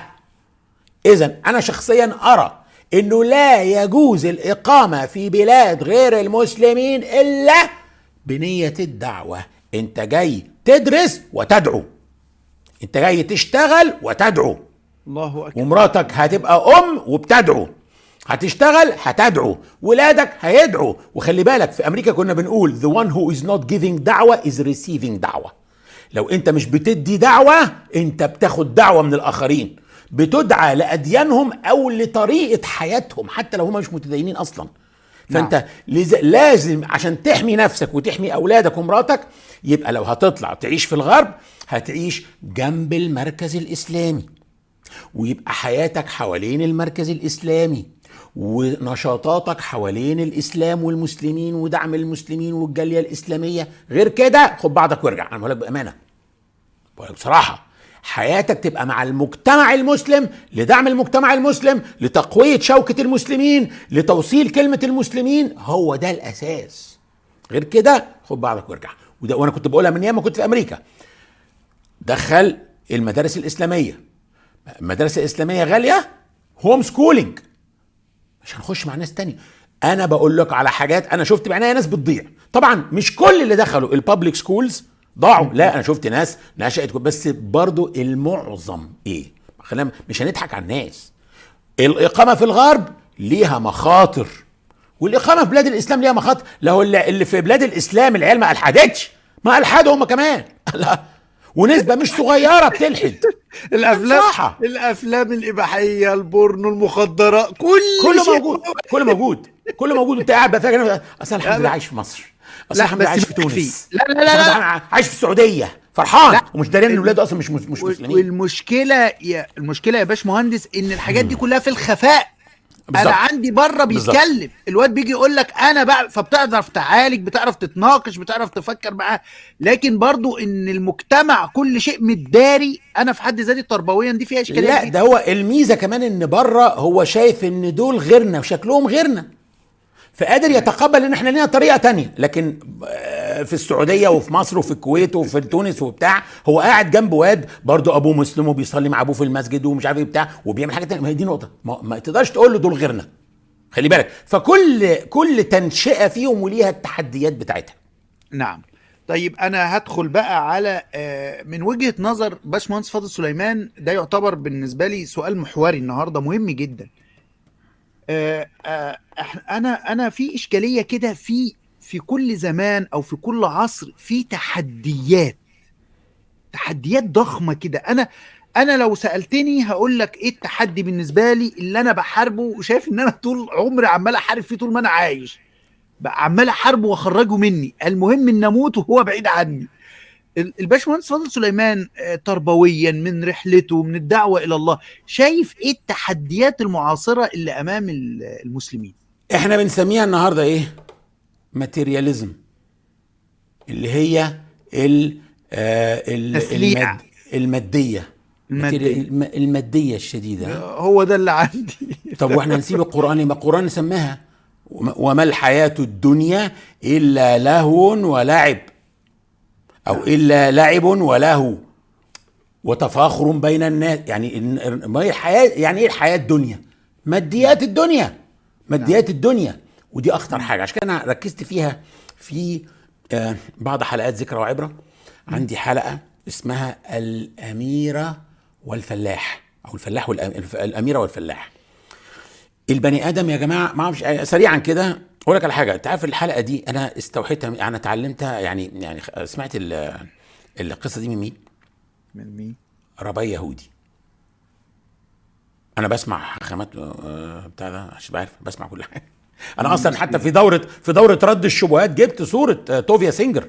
ربيع يهودي خطير جدا، او على فكره عنده احترام للاسلام رهيب وبيتكلم عن التوحيد بطريقه رهيبه. فاذا دي نقطه يا جماعه، اطلبوا العلم في كل حاجه. مش لازم تقتنع بكل حاجه بتسمعها، مش لازم اقرا كل حاجه وما تخافش على نفسك. الحكمه ضاله المؤمن. بالظبط كده، الحكمه ضاله المؤمن، يعني الحاجه اللي انت بتدور عليها اينما وجدها فهو احق بها. اكتر ناس تعلمنا منهم بامانه في مناظره الملحدين المسيحيين. صور بقى اكتر ناس نظروا الملحدين، يعني اسمه ايه ده، احنا نفسنا في الجسور نظرناه بعد كده مناظر بين الاسلام والمسيحيه، لكن هو نفسه قلت له بصراحه احنا اتعلمنا منك في علم. هو اصلا متعلم من علم الكلام وكاتب عن علم الكلام، اسمه ويليام لين كريج. قسيس مشهور ومنصر على فكره. لكن هي نقطه، انتوا مش معنى ان اقرا لحد او اسمع حد يعني هقتنع بكلامه كله ابدا. انا بدخل على فلتر هنا، والفلتر بتاعي هو القران والسنه. نعم، قرآن وسنة بيغربلوا وبيفلتروا بس خلاص. طيب تعال بقى، البني آدم بيتكون من مادة ومن روح. نعم. ايه الأهم فيا، الروح ولا المادة؟ يعني انا لو روحي طلعت برافو عليك، لو روحي طلعت دلوقتي مش هتفضل قاعد بتكلمني ولا اللي قدام ولا هتيجوا تدفنوني وتعملوا حفرة تدفنوني فيها ليه؟ طب ما انا موجود. لا مش انا، ده بدلة، دي بدلة ملهاش قيمة. الأهم هي الروح. نعم. حلو قوي. البدله دي، الجسم ده طول النهار بنطفحه وبنشربه وبنسرحه وبنزوق فيه وبنعمل فيه ونعمل رجيم ونعمل كل ده اهتمام بايه؟ باللي مش مهم. والروح غذائها وشرابها ودوائها وكل ده ما احناش مهتمين بيه. فبيحصل ايه؟ ان الروح بتضعف تضعف تضعف، والجسم عمال يكبر يكبر يكبر ويتخن كده، والجسم له طلبات الجسم اسمها شهوات. فاللي يحصل ان الشهوات تسيطر على النفس. شفت بقى المصيبة؟ فالماديات دي للحياة الدنيا، الشهوات، حب التملك، حب الغرائز، كلها كان ده كله الشهرة، اللبس، كل ده العلاقات. نعم نعم نعم. يسيطر على الروح بتاعت الانسان وعلى نفس الانسان. بحب اقول النفس مش الروح، ماشي، ان الروح ده من امر ربي ما نعرفش حاجه عنه، لكن النفس. فبالتالي الانسان محتاج يعيد التوازن ده تاني. تعيد التوازن ده ازاي؟ عندنا محاضره اسمها التوازن التربوي، انا سارقها من الدكتور مجدي الهلالي، وبقول للناس تقرا كتابه اللي اسمه التوازن التربوي. فين الكتاب ده؟ كل كتبه مجانا على الموقع بتاعه اللي اسمه الايمان اولا. رحت حضرت عند الدكتور ده. اولا انا اعرفه من زمان قوي، كنت وانا صغير اول ما يعني اتحطيت على الطريق. قلت لك انا طلعت مع الشيخ عمر عبد الكافي، الحج اللي بعده مع نقابه المهندسين، وهنا اتعرفت على ناس تانية بقى، ماشي، نعم. عندهم علم برضه بس مش معروفين وبتاع، ولقيت كتب كده كتيبات صغيره جميله قوي، جيل النصر المنشود مش عارف ايه، اقرا اسمه مجدي الهلالي. يا جماعه الراجل ده فين؟ ده انا عايز اقابله. انا دايما لما اقرا كتاب لحد الراجل ده عايش، لو عايش اروح اقابله. فين؟ ده عايش في المدينه. طيب اروح الحج، عمره كذا حج. يا جماعه عايز اقابل الراجل ده. طب اصل هو هيفطر النهارده في رمضان عند باب الملك عبد العزيز، اروح عند الباب ده ما يجيش. لغايه ما في مره اقول اهو مين ده؟ اقول له انا جاي هناك ده. قلت له ده ابنه؟ قال ابنه ايه؟ هو ده الدكتور مجدي. سوري يعني ده قدي، ده اكبر مني ب3 4 سنين. هو ده هو ده اللي كاتب الكتب دي كلها. ده دكتور في الشريعه؟ لا، طبيب بشري تحاليل. تخيل وكاتب كتب من اعمق ما يمكن. بعد الثوره بقى او لا بعد الثوره سمعت ان هو عامل زي مركز وبيدي فيه دورات تربيه ايمانيه وروحيه وبتاع، فروحت اسمع، وسمعت كلام كان جوايا وخايف اقوله عن اهميه تدبر القران، عن ان احنا بسبب طريقتنا في التعامل مع القرآن بقينا ما بنستفدش من القرآن. ثم عمل دورة اسمها التربية الإيمانية، أخدتها معاه، وبعدين قررت ان انا اديها. فقلت له دكتور انا هدي الدورة دي، انت بيدي دورة للمجموعة خاصة كده وصغيرة وعدد قليلة عشان يعرف يربيهم كويس. قلت له لا انا بقى عندي الحمد لله يعني متابعين كتير على التويتر وعلى الفيسبوك وبتاع، فانا هعلنها وهعملها. وحمد بعد الثورة بقى في حرية وبتاع، فعلناها واديناها في مسجد اسمه يوسف الصحابي. 3000 ولد وبنت كانوا حاضرين. 3000 ولد وبنت طبعا 10 محاضرات في 10 اسابيع. 3000 ما شاء الله. المهم يعني بس انا استأذنت ان هزود حاجة عليها. الدكتور منهجه كان انه بناء الايمان في قلب الانسان بيتم بالقرآن. انا قلت له انا وصلت الى انه الذكر مش القرآن، والقرآن اهم نوع من انواع الذكر. انا نحن نزلنا الذكر وانا له لحافظون، ولكن الصلاة ايضا ذكر. نعم. وأقم الصلاة إن الصلاة تنهى عن الفحشاء والمنكر ولذكر الله أكبر. يعني الصلاة أكبر من الفحشاء والمنكر، فالصلاة ذكر. فلا يليق ان انت تصلح للإنسان طريقة تعامله مع القرآن فيبقى بيتدبر القرآن وهو ما بيصليش بخشوع لسه، فلازم تعلمه يصلي بخشوع. نعم نعم. وكمان الأذكار وهو بيصلي في قرآن، يعني مش هينفع يصلي أصلا بدون قرآن وليس له إلا ما عقل منها. حلو جدا. لازم حلو نتدبر. جدا. نعم. يبقى الذكر صلاة، وآسف تدبر القرآن الصلاة بخشوع، ونعلم الناس الدعاء والمناجاة. الناس نعم تضرع إلى الله عز وجل. المناجاة مش في دماغ الناس خالص. الناس تفهم الدنيا كلها دعاء. ارفع ايدي يا رب اديني مليون جنيه، يا رب اتجوز بنت خالتي، يا رب مش عارف ايه. الله، انت متخيل انك تفتح الايميل او تفتح مسج من واحد صاحبي يقول لك 10000 جنيه؟ ايه ده؟ ما تتكلم عدل، انت حبيبي وصاحبي وطول عمرك واقف معايا. ففي طريقه للكلام للمناجاه مع الله، الحمد والثناء والكلام ده كله الاول. نعم. فوريته الريسورسز اللي انا بنعم الله عز وجل اولا، ثم تنتقل للمرحله تمام. الله يفتح عليك، الله يفتح عليك. فوريته الريسورسز اللي انا جايبها. قلت له انا الصلاه مينلي انا عندي محاضره سارقها من الشيخ علي الطنطاوي اسمها رحمة الله عليه. اسمها كانت عباره عن مقاله اسمها صلاه ركعتين. انا قلبتها الى محاضره، وعلى فكره ترجمناها انجليزي كمان، موجوده على الويب سايت بتاع بريدجز. اسمها The Spirit of Prayer، محاضره اسمها روح الصلاه. نعم. بعد المحاضره دي الكومنت اللي بيجي دايما ان الصلاه اختلفت فورا، اكتر محاضره ليها تاثير فوري، بس بشرط اللي يتفرج على روح الصلاه لازم يقوم فورا يصلي ركعتين او اي صلاه او في ميعاد الصلاه يصليها، ويمارس اللي اتعلمه في المحاضره، لان الخشوع مش حاجه بتحصل صدفه. الخشوع ده حاجه انت بتتعلم تجيبها، بتعلم نفسك ازاي تستحضر الخشوع وعظمه الله. نعم. والذكر ايضا بنتعلم ازاي نذكر الله. اذا ومين اللي الكتاب اللي بعتمد عليه اسمه تسبيح ومناجاة ورجاء الى ملك الارض والسماء بتاع الشيخ محمد موسى عقيل الشريف، ربنا يفك اسره. المهم، نعم. دي الريسورسز. فهو الراجل شاف الكلام ده ووافقني عليه، قال لي موافق، خلاص يا توكل على الله ودي الدوره دي. نعم.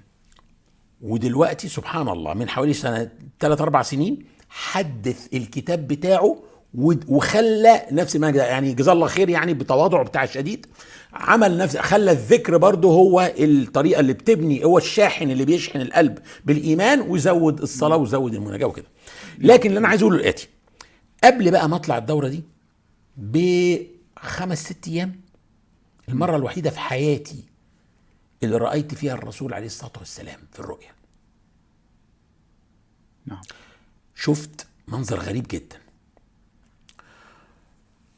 عارف الملاعب المغطاة اللي عندكم في فنلندا، اللي بيتلعب فيها هوكي وبتاع، وبتأجروها في الأعياد عشان كذا مسجد يتقابلوا ويصلوا مع بعض في العيد. انت ايه معانا في فنلندا هنا؟ ما كنا في امريكا كده، وهنا هنا مش كده، بس في امريكا كده كنا نأجر الاماكن دي، لان هي السنه ان تغلق المساجد في العيد وكل اهل البلد يتقابلوا مع بعض في صلاه واحده مع بعض في الخلاء اصلا. المهم يعني انه شفت رؤيه ان في صف سجاجيد صلاه طويل جدا ما انت شايف اخره، قاعد عليه ناس قاعدين منتظرين الامام، والسجاده بتاعت الامام محطوطه وفاضيه، والرسول صلى الله عليه وسلم جه خدني من ايدي ومشي بيا قدامهم وراح موقفني وقال لي صلي بيهم بس. فروحت حكيت للشيخ مجدي الهلالي، قال لي بس ده ابروفل من الرسول صلى الله عليه وسلم، ده كأن النبي بيديك موافقه على الدوره اللي هتبدا كمان 3-4 ايام، يلا توكل على الله. قلت له بس في حاجه غريبه، في حاجه غريبه. قال لي ايه؟ قلت له المصلين ما كانوش مصريين. قال لي ازاي؟ قلت له كلهم كانوا باكستانيين وصوماليين، ده شكل مسلمين الغرب، مسلمين امريكا، مسلمين اوروبا. انا وقتها انا ما كنتش بروح امريكا، لكن انا بعد ما رجعت من امريكا ما بروحش امريكا، كان عندي هناك شويه حاجات كده وخلصت الحمد لله قريب، يعني الحمد لله المشاكل دي خلصت. لكن الحمد لله الحمد لله. لكن انا كنت بروح، انا كنت عامل بريدجز في انجلترا، بس ما كانتش لسه اشتغلت جامد. فقلت له ده شكل مسلمين انجلترا، انا استحاله هروح 10 مرات في 10 اسابيع ورا بعض انجلترا عشان ادي الدوره. وكمان استحاله ان انا هروح اقعد 10 اسابيع واسيب حالي، ومن انا عندي شغل وعندي ارضي اللي بزرعها انا عندي بيزنس بتاعي، فانا ما اقدرش. ده شيء غريب. قال لي يا اخي ما تركزش، يمكن انت ما خدتش بالك، يمكن مصريين انت مش واخد بالك. قلت له لا انا متاكد. ما يمرش 7-8 شهور او سنه نعم واكون هنا في لندن، خلاص بقيت هنا في انجلترا عايش، وبديها الباكستانيين وصوماليين. كل ما اقعد في مسجد ادي دوره التربيه الايمانيه تشوف سبحانك يا رب، هم دول سبحانك يا رب. المهم انا اسف جدا معلش، اصحى من النوم. المهم ده الالارم بتاع حظر التجول، من ساعه ما خلصنا حظر التجول وسايبه في ميعاده من كتر ما انا مش عايز انسى الذكرى الحلوه بتاعت حظر التجول. يا الله. خلينا بس الاول، خلينا نرجع للموضوع. المهم التربيه الايمانيه دي بقى فيها واجب يومي. انت بتحضر المحاضره وتقعد اسبوع تعمل الواجب اليومي بتاعك، ويا سلام لو المحاضره اللي بعدها اتاجلت كمان اسبوع، يبقى عندك اسبوعين بين محاضرتين بتعمل الواجب اليومي ده مهم جدا. بتعمله وتبعت لي ايميل يا استاذ تقول لي انك عملت الواجب بتاعك، تدبرت. لا عليك تدبر 60 دقيقه كل يوم، تدبرت 50 55 تبقى تقول انا عملت 50 النهارده، عملت ساعه وربع، قول لي ساعه وربع. ماشي. طيب لو انت ما تدبرتش يومين 3 ورا بعض ما جاليش منك ايميل، في المحاضره اللي بعدها انا اسف يعني بوبخك، بسبخ لك، بوبخك نعم. وبدون احراج. ازاي؟ بالكود بتاعك اللي مفيش حد عارفه في اللي قاعدين غيرك. ام 324 ام فور مانشستر مثلا، بكون بديها في مانشستر، ام 300 يعني العضو 324 في التدبر بتاع مانشستر. حضرتك ممنوع تنام الليله، ممنوع تنام الا لما تبعت لي ايميل الاول تقول لي في ايه في حياتك اهم من القران، بقالك 3 ايام ليه ما بتتدبرش القران، وهكذا. فكان فيه توبيخ وشو اللي هو بيسموه تربيه، لان النبي صلى الله عليه وسلم كان بيربي الصحابه. خلي بالك هم مش تلاميذ النبي، هم صحابه من الصحبه. الصحبه دي فيها تربيه. نعم. وكل الانبياء كده، كل نعم. الانبياء الذين امنوا معه، الذين امنوا معه، مش امنوا به، مع انهم امنوا به، لكن كل نبي من الانبياء يذكر والذين امنوا معه، كان معاهم، كان بيربيهم. نعم. فالتربيه هنا مهمه قوي. فبالتالي اللي حصل بقى ايات من الله، ايات من عند ربنا. عندي عده حالات كانت بتاخد دواء مضاد للاكتئاب بقالها سنوات، توقفت وقلت لهم ما تتوقفوش، روح للدكتور بتاعك وقول له عشان يخفف لك الدوز شويه وبالتدريج، ومستمرين وبقالهم سنين ما بياخدوش دواء الاكتئاب، بس مواظبين على الدواء التاني اللي هو ايه؟ القرآن الكريم. القرآن ده دواء. وننزل من القرآن ما هو شفاء ورحمة للمؤمنين. فالقرآن شفاء لأمراض القلوب وللصدور. انا مش بقول لحد يوقف حاجه، مش كل انواع الاكتئاب ينفع، خلي بالكم من حدش يقول فاضل قال انا وقف دواء، انا ما قلتش حد يوقف دواء الاكتئاب، ولكن لابد من المواظبه على تدبر القران، لان هناك نوع من انواع الاكتئاب بيجي نتيجه صدمه، نتيجه حاجه مش تغير في الكيمياء. ده طالما ان هو بهذه الاسباب ممكن يزول ايضا بالعلاج الروحي بتاع القران الكريم. انا عندي عده حالات، وفي حلقة في ذكرى وعبرة اسمها القرآن ينتصر مرة أخرى. حالة بنت كانت على دواء الاكتئاب مدة طويلة، وكانت قالت لي حصل لي كمان بقى حاجة أوحش حاجة، خطوبتها اتفكت قبل كتب الكتاب بحاجة بسيطة، ومش فاهمة ليه البنت يا عين. قالت لي أنا كنت حاسة إن أنا هضيع فيها، ولا فرق معايا، ولا فرق معايا. ليه؟ ان القرآن لما بيزود الايمان في قلبك بيخلي الدنيا تصغر جدا بكل مشاكلها، وتهون المشاكل، والمشاكل بتهون، والمتع بتهون، وكله بيهون. هي ده اللي القرآن بيعمله. كل ما الآخرة خدت حيز أكبر عندك، كل ما الدنيا خدت حيز أصغر، وكل حاجة بقت سهلة بعد كده. المشاكل بتاعت الدنيا مش هتخلص، لكن تقبلك ليها هيختلف. أقول لك على حاجة، لا خوف عليهم ولا هم يحزنون. يعني ايه الذين امنوا لا خوف؟ ازاي مع الذين امنوا احنا شايفينهم اهو متبهدلين ومعمولين، واللي في السجن واللي في اللي بتاع، ازاي لا خوف عليهم ولا هم يحزنون؟ تقبلهم هم للمشاكل خلاهم لا بيخافوا ولا بيحزنوا، بس احنا مش فاهمين. لا خوف، الواحد بيخاف من ايه؟ من المستقبل. هو مش خايف من المستقبل، هو مش زيك خايف من الفقر وخايف من مش عارف ايه، لا، هو عشان مؤمن وايمانه قوي هو مش خايف ولا يحزن. الواحد بيحزن على اللي فات، على ارض كانوا بيوزعوا اراضي بسعر رخيص جدا في التجمع وما خدناش، هو ما بيحزنش. انت بتحزن عشان الدنيا عندك كبيره، عشان ارض التجمع دي حاجه كبيره قوي عندك، هو مش فارق معاه. فلا خوف عليهم ولا هم يحزنون. بناء على احصائيات 2019 من منظمه الصحه العالميه، بتقول ان الانتحار من احد العوامل يعني المميتة والفتاكة، يعني ويكلموا بيقولوا سنويا في 703 ألف شخص بينتحر، يعني كل 40 ثانية واحد بيموت نفسه. متخيل حضرتك الرقم؟ وهو رابع سبب للوفاة بين المراهقين والشباب، من ضمن من بين الفئة العمرية من 15 ل 19. تمام. اللي بيستوقفني بقى، قول كمل.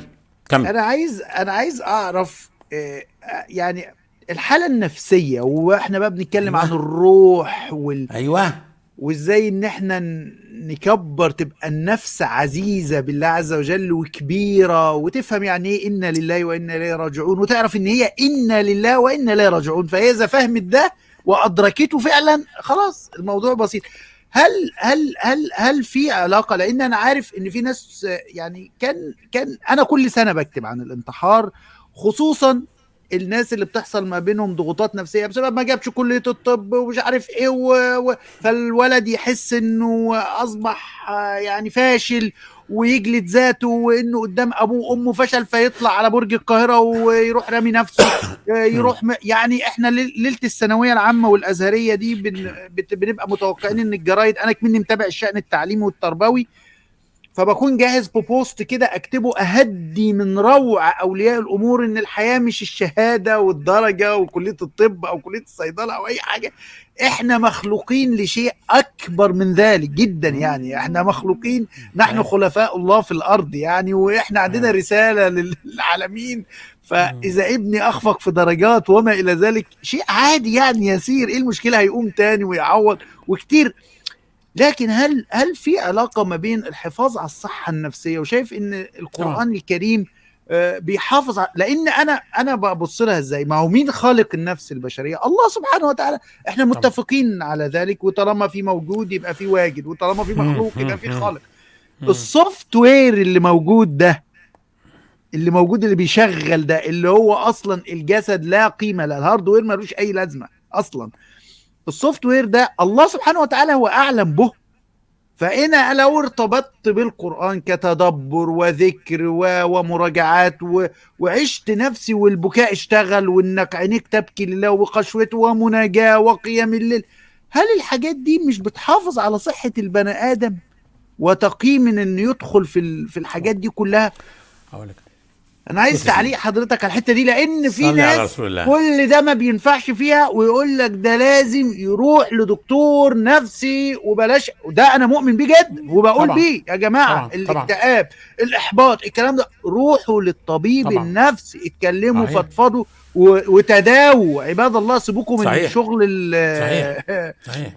فتعليق الباشمهندس صادق سليمان على الجزئيه. صلي على رسول الله عليه الصلاه والسلام. انا عندي حلقه برضو بس مش فاكر اسمها ايه، في ذكرى وعبره، عن 2 انتحروا، بينهم واحد انتحر قريب من بيتي في لندن في محطه بوند ستريت، مع انه كان شخص مليونير، صديق للامير تشارلز اللي هو النهارده الملك. له صورة على الفيسبوك بتاعه والملكة بتديله ميدالية ذهبية في لعبة البولو، وحاجة يعني بطل رياضي شيك، شاب صغير، حاجة كل زي الفل يعني. انتحر ازاي؟ رمى نفسه قدام عجل القطر في بوند ستريت ستيشن. انا بيستوقفني طريقة الانتحار. هو الراجل مش خايف من الألم؟ ده بينزل تحت عجل القطر عشان يتفرم مليون حتة عشان اكيد ما يعيش. اللي رمى نفسه من فوق برج القاهرة ده مش عارف انه هيتألم ألم رهيب لما ينزل؟ عارف. هم ازاي بيقدموا على الطرق المؤلمة دي؟ ده اللي لازم يخلينا نفكر. وفي بيعيدها 4 مرات، يعني يمسكوه اول مرة، تاني مرة، تالت يحاول الرابعة. ماشي اوكي، ده اللي انا بقوله، انه بالظبط الاصرار على حتى ان طريقه الانتحار مؤلمه. يعني اللي بيحط مسدس جوه بقه وعارف ان الرصاصه هتخش تطلع من نافوخه الناحيه الثانيه، هو متاكد ان في الم رهيب هيحسه، صح؟ حلو قوي. ايه اللي بيخليني اعمل كده؟ عايز في الم اكبر، الله اكبر، داخلي. الالم النفسي اكبر من اي الم عضوي. الناس مش متخيله الألم النفسي صعب قوي يا جماعة. لذلك لا يمكن يكون النار العذاب فيها عضوي بس، لا يمكن. إذا كان هي أكتر شيء، أكتر مكان فيه تألم وفيه عذاب، يبقى لازم فيه عذاب نفسي أيضا. وده طلعناه في التدبر بتاعنا. هو لما الملائكة يضربون وجوههم وأدبارهم، يعني إيه؟ بيضربون بالاهلام وبالشلاليت. برافو عليك. ده مش الم عضوي خالص. ايه يا عم ضرب بالقلم وبالشلوت؟ مش موجعه يعني، لكن موجعه نفسيا. بيضربوا مين؟ بيضربوا الكبراء اللي كانوا بيستكبروا، اللي كان لما يقف كده الناس كلها تقوم تقف. ده هيتهزق، ده الم، ده عذاب التهزيء. انت متخيل؟ هي دي نقطه. اذا الالم النفسي اكبر من اي الم عضوي. اذا يجب علاجه. اللي انا بنقوله هنا هو ان ميزه القران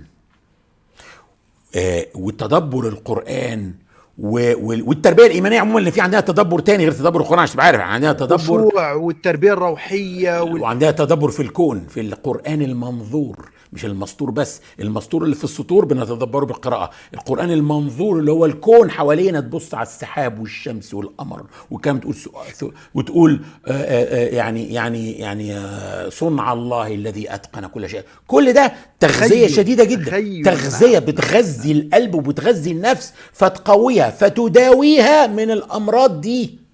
نعم. فده يخليك تقدر تقف على رجلك وتواجه المشاكل. يا جماعه النبي عليه الصلاه والسلام مات له 6 عيال. في حد يموت له 6 عيال ما يقولش اكتئاب؟ 6 عيال في الوقت ايه؟ في وقت السيره 23 سنه بتوع الرساله. ما هو بدأهم ب7 عيال، مات وعنده واحده، يبقى ال6 دول ماتوا في ال23 سنه دول واحنا مش حاسين واحنا بندرس السيره. فين بقى الاثر، وفين انه حدثنا، وفين قاعد بقى يتكلم عن عياله وتاثروا بيهم؟ مفيش. مش ما دي النقطه. لا وتاثر وبكى وكل حاجه، لكن احنا ما بنحسش بيها لانها مش سيره انسان عنده اكتئاب. سيره انسان ناجح، انسان عنده انجازات، انسان كل ده وعيله عماله تموت. ليه؟ لانه عارف ان الدنيا دي مكان المصائب. دنيا من غير مصائب ده مش ممكن. واشد الناس بلاء الانبياء، ثم الصالحون، ثم الامثل فالامثل. هي دي نقطه لازم الناس تفهمها. انا واحد بعت لي قريب اول امبارح بيقول لي فين رحمه ربنا المطلقه لما ربنا يخلقنا وهو يعلم ان معظمنا هيدخل النار. قعدت افكر فيها فعلا. فين؟ النهارده واحد باعت لي مقطع من حظر التجول عبد الله العريبي، ربنا يا رب يبارك فيه، من العراق. هو بيقول لي انت قايل ليحق الحق ويبطل الباطل. ربنا خلق الدنيا عشان يحق الحق ويبطل الباطل. ربنا خلق الدنيا عشان دول يخشوا النار يا استاذ. هما مين اللي هيخش النار؟ دول الكويسين؟ لا، الظالمين والمجرمين والقذرين والوسخين مختارين. بالظبط. مختارين. بالظبط. انت ليه مش عايزهم يخشوا النار؟ ده ربنا خلقهم عشان دول يخشوا النار ويبقى ابطل الباطل، وعشان الصالحين يخشوا الجنه ويبقى احق الحق. يبقى اللي يبقى عند ربنا اهم حاجه هو احقاق الحق وابطال الباطل. القران بيجاوب على كل حاجه، كل الاسئله. الاستاذ مجدي الهلالي، دكتور مجدي الهلالي، ماله؟ دكتور مجدي الهلالي، كنت حضرتك عايز تقول حاجه عن... انا كنت بقول انه يا جماعه كتبه لازم تقرا والله. نعم. عنده ويب سايت اسمه الايمان اولا. نعم. خش نزل اول حاجه التوازن التربوي، وهي نعم. دي اللي انا ملخصه في اول محاضره في التربيه الايمانيه. نعم. اما تخش كده على اليوتيوب شانل بتاعتنا اللي اسمها بريدجز فاونديشن شانل، او ما تعمل كده ايه يوتيوب دلوقتي بتعمل هاندل فاضل سوليمان 212 ماشي. لما تحط ده هيطلع لك ايه القناه بتاعتنا. هتخش فيه بلاي ليست كتيره جدا، منهم واحده اسمها التربيه الايمانيه في مسجد يوسف الصحابي. هي دي الاصول. في واحده ثانيه اسمها التربيه الايمانيه برضو مش وحشه، كويس، لكن دي احسن شويه. خدها. طيب. وهتلاقي التوازن التربوي هو اول محاضره اللي هو تلخيص كتاب التوازن التربوي بتاع الدكتور. وبعد كده هتلاقي عندك بقى كتاب غربه القران، مهم جدا. هتلاقي كتاب تحقيق الوصال بين القلب والقرآن، ازاي تقرأ القرآن بقلبك وبمشاعرك. نعم. الكلام مهم جدا. وانا انصح ناس بأمانة، يعني لازم يا جماعة تشوفوا دورة مفاتح التدبر وتتبعوا التدبر القرآن اللي هو حظر التجول. ممتاز جدا، ممتاز جدا، ربنا يبارك فيك. عشان انا وعدت الناس ويعني لا يمكن، معلش اعذرني، هي الساعة 9 الآن، بس هناخد أسئلة 5 دقايق 5 دقايق 10 دقايق بكتير، عشان عندي أرجو لاني وعدتكم، والحلقه انا كان لازم اخلص الاسئله دي. ربنا يجازيك عنا كل خير. اكتبوا اسئلتكم يا شباب، توكل على الله. لو سمحتم اكتبوا اسئلتكم اللي عايزين توجهوها للباشمهندس فاضل سليمان، والاجابات هتكون قصيره يعني. أيوة. على طول لا مفيش حاجه، ما اقدرش، على حسب بقى لو قدرت قصيره لا انتوا عايزين كله ماكدونالدز. ايه اللي قصيره دي؟ ما الريلز اللي الريلز اقدر. الريلز لا ما بوظت دماغ الناس يا باشمهندس لا ما فاضل. بيكمل، ما عنديش، ما انا عارف، الريلز انا بكل بنقطع احنا ريلز حاجه بنحط برضه بتاع، ما انا عارف. بسرعه. لا بس في حاجه، لا بس ده مضر جدا جدا. ده معناه احنا بنتبع برضه الناس دي، مش هنتبعهم بقى في كده، في لا لغايه اهو. العلم ولغايه العلم ولغايه انا اقول لحضرتك احنا طالعين شوف ساعتين وقايلين للناس ساعتين، ولا بيهمني يقولوا لي نص ساعه واقلب عشان الناس اللي بتجري، اقول له مش عايزهم. اللي يجري يجري، مش هيفرق معايا. احنا طالعين في رساله تربويه دينيه عايزين نوصلها، او طيب تعليميه او بحثيه لازم تكمل. فارجو من حضراتكم. انا شايف كومنت اهي في اول سؤال اهو من امل سعيد عابد: هل سيكون جزء جديد لبرنامج ذكرى وعبر رمضان القادم؟ لا. طيب ما خلاص رمضان ده بعد بكره، ما لحقتش اعمل ومش هقدر اعمل. انا وقفته اصلا لاسباب، الاسباب لسه ما زالت موجوده. وغير كده احنا عندنا حاليا تدبر الاسماء الحسنى مكمله في رمضان بس. تمام. طيب في حد بيسأل، طبعا احنا قلنا يا جماعه التخصص بتاع الباشمهندس فاضل سليمان من الاول، اسمعوا الحلقه الجزء الاول، مفيش داعي ندعي. السيره النبويه، في ناس كتير جدا سألت على موضوع السيره النبويه. هل الباشمهندس فاضل سليمان مجهز طب حاجه بص، للسيره النبويه لا بعد؟ مش مجهز. انا عشان خاطر واحنا بنتدبر القران اتكلمنا عن الحديبيه في سوره الفتح، واتكلمنا عن غزوه احد في ال عمران، واتكلمنا عن غزوه تبوك في التوبه بتاع. اشرح السيره النبويه يا جماعه، مش هنعيد اختراع العجله. انا راجل بعمل حاجه معينه دلوقتي، تدبر القران خلصناه، تدبر الاسماء الحسنى لما نخلصه احنا قدامنا فيه سنه اتنين كمان عشان تبقوا عارفين، ما حدش عارف تدبر سنه واتنين، مش عارف قد ايه احنا ليه النهارده. ليه ثواني بس، انا عايز اعرف ليه داخل لا سنتين اسماء الله الحسنى اللي احنا عاملين ال 99 نكررها لا 99 مين؟ 99 ده لا مش حقيقي، هم اكتر، هم حوالي 200 حاجه و80 اسم، ودول الصحاح منهم. لكن النبي قال 99 منهم يدخلوك الجنه، وما قالناش هم ايه. طيب الحديث اللي بيقول ال 99 دول ده مش على لسان النبي، ده اجتهاد من ليه الراوي.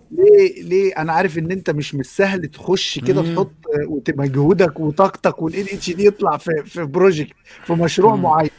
ليه اسماء الله الحسنى؟ من عرف ربه. لا يا حبيبي، لو عرفت ما شوف، الله يا رب يفك اسره اللي قالها ده خالد ابو شاتي. نعم.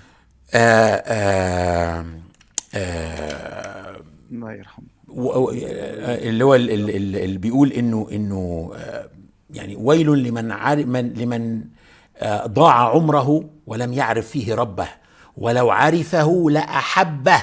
الأساس في الإسلام هو الحب. انت ربنا كان ممكن يحط صخرة كبيرة فوق دماغ الناس وتؤمنوا غصب عنكم، لكن لا، ربنا أراد انه ما يكرهناش عشان نأتي بحب له. ازاي تحب ربك وانت مش عارفه؟ توقف مسلم في بتحب ربنا؟ طب كلمني عنه. ما يعرفش يقعد دقيقتين بيتكلم عنه ليه؟ ما يعرفش ربنا. يبقى لازم نتعرف على الله من اسماء وصفاته.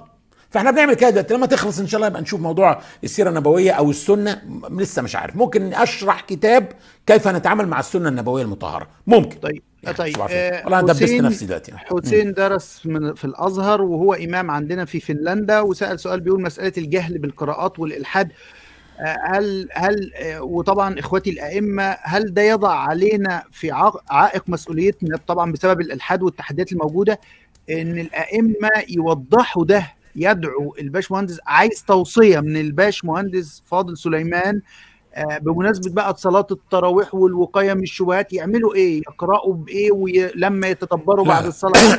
هل في بس لك حاجه، اول حاجه الائمه نفسهم لازم يفهموا القراءات الحكمه منها ايه. فطول ما الائمه مش فاهمين، هي دي المشكله. بص يا اخي الحبيب، خلينا نتكلم بمنتهى الامانه مع احترامي للكل طبعا. يعني مصيبتنا في بلادنا انه احنا بنربي ولادنا يطلعوا دكاتره ومهندسين. خلاص طيب، وبعدين ايه لما بيجي ما بيخشش يخش بقى كليه الحقوق او كليه الاداب او كليه ماشي. اللي بيجيب 50% بيخش بقى الكليه الحربيه، بيخش الازهر الشريف. فانت بتتكلم على اللي هو ايه ده اللي يا بيحكمني يا بيعلمني ديني. لا طبعا إن فيهم ناس بتدخل برغبتها، عايز يدرس شريعه. الشيخ عماد عفت دخل الازهر الشريف وطلع من الطب ودخل الازهر الشريف عشان بعرف هو كان جايب 90% ودخل الازهر ودرس العلم. هو بيحب العلم ده، بس مش الكل كده، مش الكل كده. فالائمه لازم يظبطوا دماغهم شويه، لازم يربوا نفسهم ايمانيا عشان يربوا الناس ايمانيا. لان انت لو حطيت، على راي الشيخ مجدي الهلالي، لو حطيت فحمه بارده وسط فحم بارد وقعدت تهوي مش هتولع. لازم الامام ده يولع الايمان كده، يبقى موهوج، يوهوج كده عشان يوهوج الناس ويولع الناس حواليه، يولع الايمان في قلب الناس. يبقى لازم الايمان ده، لازم الامام يفهم هو نفسه الحكمه من القراءات، ويتدبر القرآن بالقراءات، ثم يكلم الناس عن القراءات وجمال القراءات وهو فاهم ومقتنع. لكن هو نفسه فاكرها شبهه ويروح يتكلم يقرا بيها، لا ما يعملش كده، ما يعملش كده. يفهم بقى هو الاول. مش معنى انك امام واتخرجت يبقى انت فاكر نفسك امام بجد. خلينا نتكلم بصراحه، ما عادش نتكلم بصراحه في الاخر كده. كنا عارفين كويس قوي التدريس بيتم ازاي في الكليات دي، والغش بيتم ازاي. لازم تربي نفسك بنفسك، لازم تقرا ولازم تتعلم، ولازم انت بنفسك يكون عندك حال مع ربنا، حياة سرية مع ربنا. لو ما عندكش ابعد عن الموضوع ده، بوس ايدك. طيب اخر سؤال بقى، ولان طبعا الحكومه يعني فهتروح فاصله عني النت وفاصله عننا وتروح قافله على المشاهدين. يلا فبتتكلم في الصوفيه، لان دلوقتي يعني انا عارف ان ده كتب يعني بس انا عايز الباشمهندس فاضل دلوقتي موضوع التصوف والصوفيه، وانك عندك ورد ولازم تقوله في حاجات كده معينه في الصوفيه يعني مش عارف، والحضره والحاجات ايه الموضوع؟ ايه رأيك؟ عايز التصوف الحقيقي اللي يدخلك الجنة عليك بتدبر القرآن والتربية الإيمانية والتربية الروحية. هتلاقي فيهم التصوف الحقيقي، التصوف السني، التصوف بتاع المتصوفة الأوائل، الحارث المحاسبي والناس دول كانوا ايه؟ دول كانوا أصحاب الأئمة، أصحاب الإمام أبو حنيفة وأصحاب الإمام دول متصوفة الأوائل. إنما بعد كده بقى الناس اللي اخترعت في الدين وبدأت إنها، عشان كده بقول لك الفهم مهم والعقل مهم. لازم تفهم ايه حدودك في الدين. ما ينفعش انك تخترع طريقة عشان خاطر حسيت فيها بروحانية. لما بقيت اقول الله الله الله بقيت احس بروحانية. حبيبي انت لو قلت اي حاجة وعملت كده هتحس انك دايخ وبروحانية برضو.